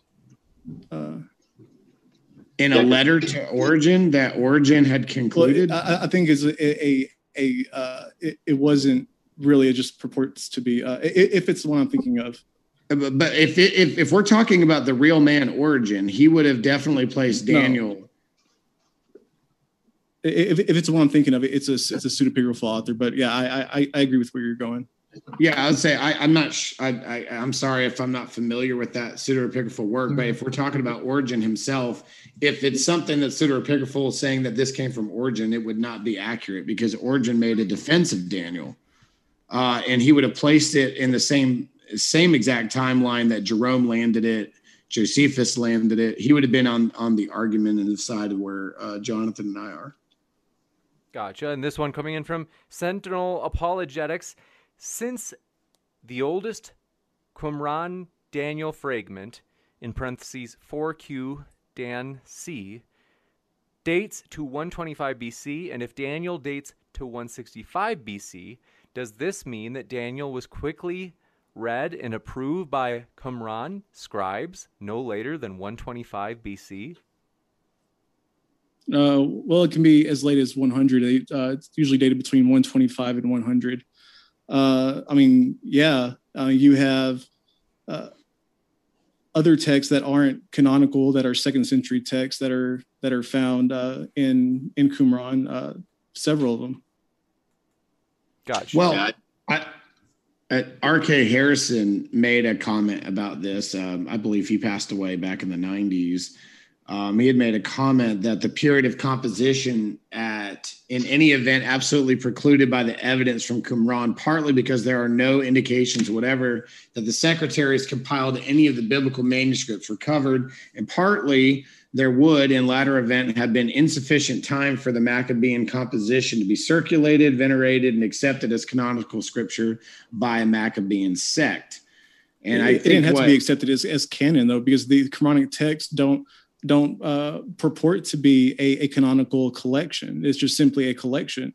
But Jim, that goes back to the fact that the fragment stated that it was written in Daniel the prophet. It was written. They did see him as a guy who wrote. Sure, but that's not written in one of the fragments of the book of Daniel. It's written on a commentary on the book of Daniel. So yes, somebody saw Daniel as a prophet. But the people who didn't would be like the Jews. Whenever the earliest reference that we have to their setting of the canon of the Hebrew Bible, that Daniel was not originally placed with the prophets; he was placed with the writings. The Masoretic text seems to be the one that you would hold to be more authoritative, being as you're using the Dead Sea Scrolls, which align the most with the Masoretic text. Yeah, but if there's going to be an unknown provenance of this origin of Daniel that came, we don't know where, we don't know from who, and then within a couple of years it ends up in Qumran transmitted, and a full-fledged commentary attaching it to the prophecies of Messiah equal to Deuteronomy, Hosea, Isaiah, and I think a couple of years is probably. But we know from Pauline text that it's not necessary to know who the author was. Because this question was for Jim or Dr. Josh, I can give you the last response, Jim or Dr. Josh, then we're going to the next question, just to keep it. I was just saying that I don't think that there's evidence that it's not necessary to know who wrote it or when they wrote it in order to be accepted into canon. You've got Pauline epistles that aren't authentic. You've got writings attributed to Moses that we know Moses didn't write. It's tradition does not equal historicity. We'll jump to this next one. Appreciate your question from Ms. Metal. Says, do you agree Nostradamus was a prophet since he is more accurate than the Bible prophecies? I don't know who that's for, presumably for our Christian guests. I think he's just really good at writing apocalyptic literature. I think a good case could be made that you could obviously interpret a lot of that. So I do understand where Jim and Dr. Josh will be coming from in terms of spinning apocalyptic literature like that to fit a particular event. I don't know if I would so much say he was a prophet as opposed to,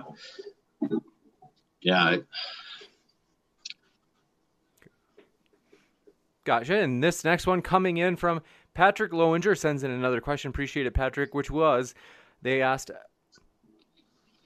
hypothetical, if a portion or majority of was interpolated, I don't know what of is the preposition of, but they say added to or otherwise modified during the third to it must be Book of Daniel. So hypothetical, if a portion or majority of the Book of Daniel was interpolated, added to, or otherwise modified during the 3rd to 2nd century BCE, isn't the text at a minimum a partial forgery?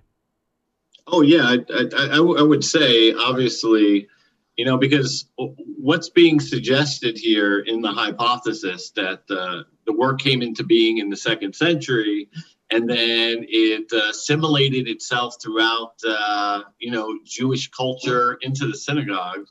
That's a vast conspiracy. So they forged work was assimilated throughout, propagating claim, and it would be a forgery. I mean, there's no other way to look at it in the sense of, this isn't from Daniel in the 6th century. This isn't prophecies.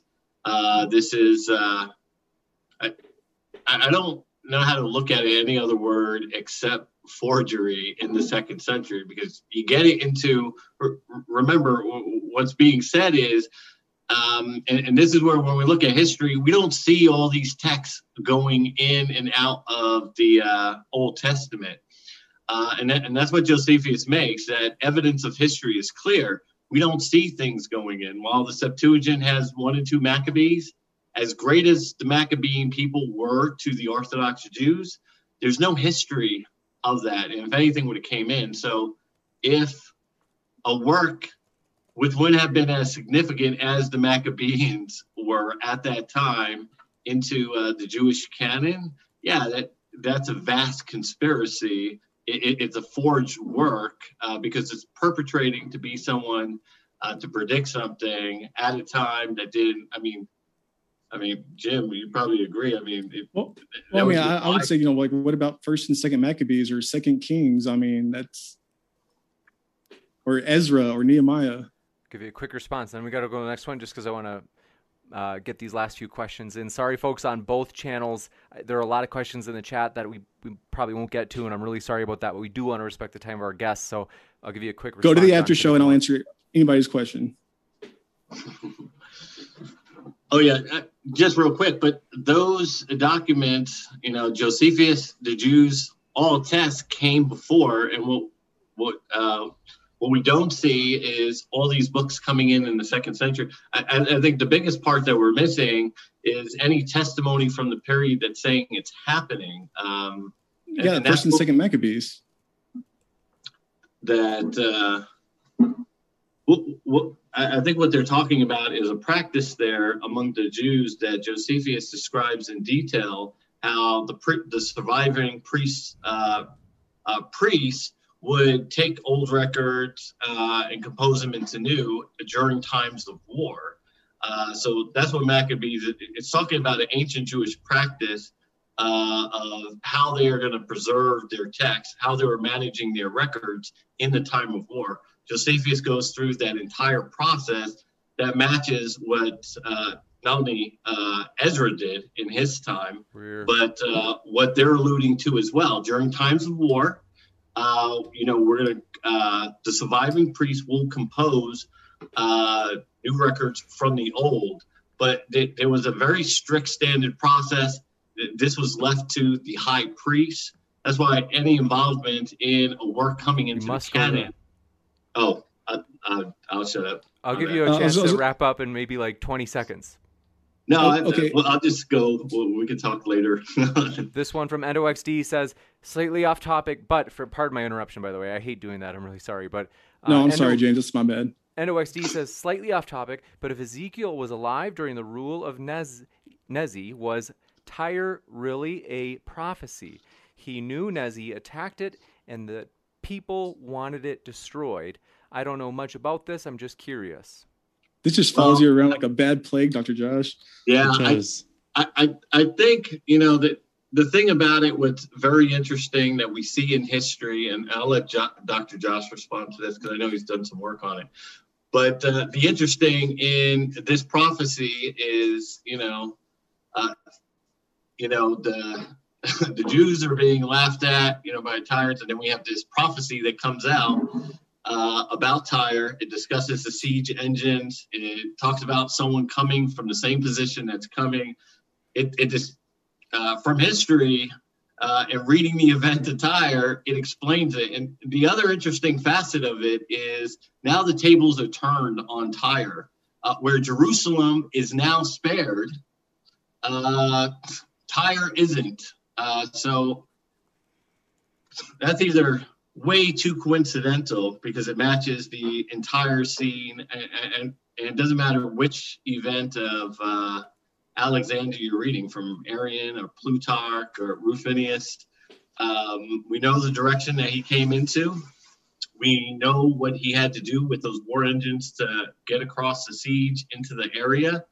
And what's incredibly fascinating is the fact that the tables are turned and Jerusalem is spared from Alexander, but Tyre was not. And I'll hand it over to you, Dr. Josh. I know you've done a lot on this. I mean, I guess I don't know what to say about it. I would say it was a prophecy in the same way that I think, the writer of Daniel starting in 1140 was prophesying, right? And I think that was a genuine prediction. I think that what, came before in chapter 11 was ex eventu. And so, like, I think just as Jonathan said, I think Ezekiel's watching Nebuchadnezzar probably in either in an anticipatory sense or just watching it happen, heading toward Tyre or anticipating that it would go that way, and makes this prediction, which is part of the oracles against the nations, right? It is sort of this trope. And it doesn't come to pass, right? And that's what Ezekiel says in chapter 29. Now, if people want to take a theological interpretation of that, which some do and say that this was actually referring to Alexander, fine, you have problems. I mean, there are problems in Ezekiel 26 trying to make that happen. But, if people are okay with those little problems being in there, God being able to work through that, fine. I don't think that's what it is. But, yeah, but I do think it was a genuine attempt at predicting the future.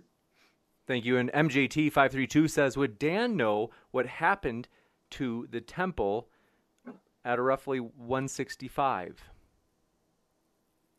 I would say, well, obviously someone that's involved at the time of the Secludians, invasion of Jerusalem at that particular time. Yeah, I don't see why they could have predicted a destruction at that time. The Jews revolted. The Secludians weren't very happy about chasing them up into their highlands. Someone at that time, and you'd have to probably write it pretty close to the event. I could see very easily where the Secludians would have destroyed the temple.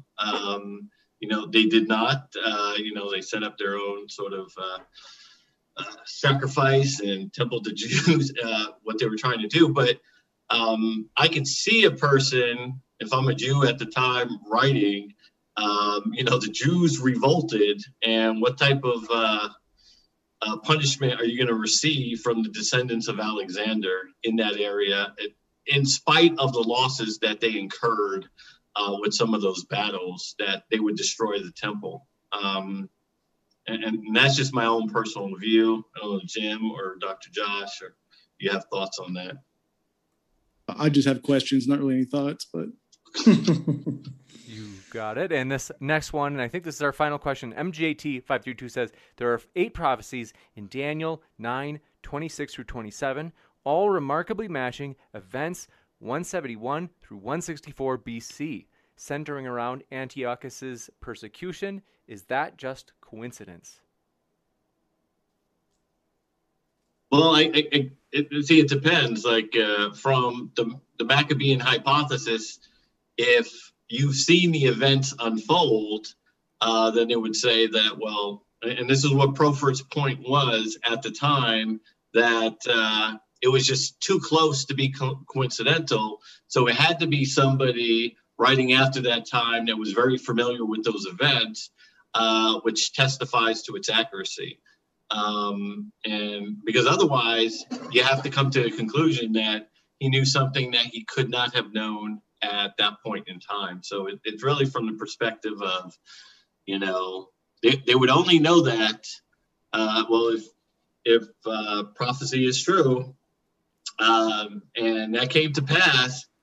That's what Profer saw. But if you were a person at that time who would have had to live through it and been part of that, one of the soldiers or involved in those campaigns, yes, you would have that information available to report on. Gotcha. And I think, go ahead. If I could just I think this, because I think you're right.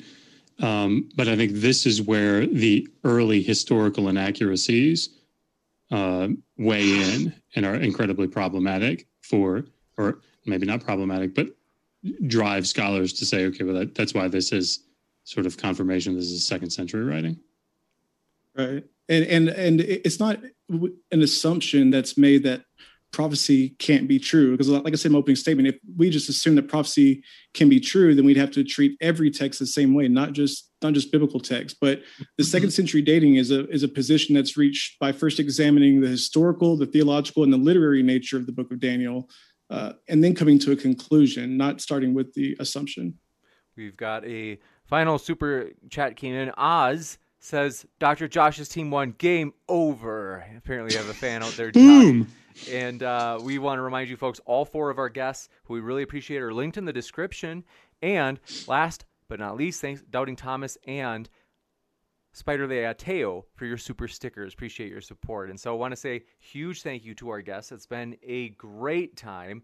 Thank you guys so much for hanging out with us tonight. It's been a true pleasure. Thank you, James. And thanks to everybody for doing this. Thank you, Had a guys. great time.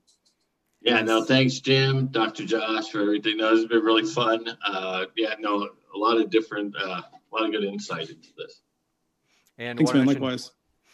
Want to mention as well, folks, I will be adding, as I had mentioned, I'm a little behind. It's been a busy day, but I'm going to add Explain Apologetics' link in the description, and you can check out other debates like this one at their channel as well. And also, yeah, folks, if you enjoy this and you love debates like this, which you must if you've been here for 3 hours, which, again, thank you to our guests. Want to say hit that subscribe button as we have many more juicy debates coming up. And so with that, I'll be back in a moment with a post-credit scene. But one last thank you to our guests. It's been a great pleasure tonight.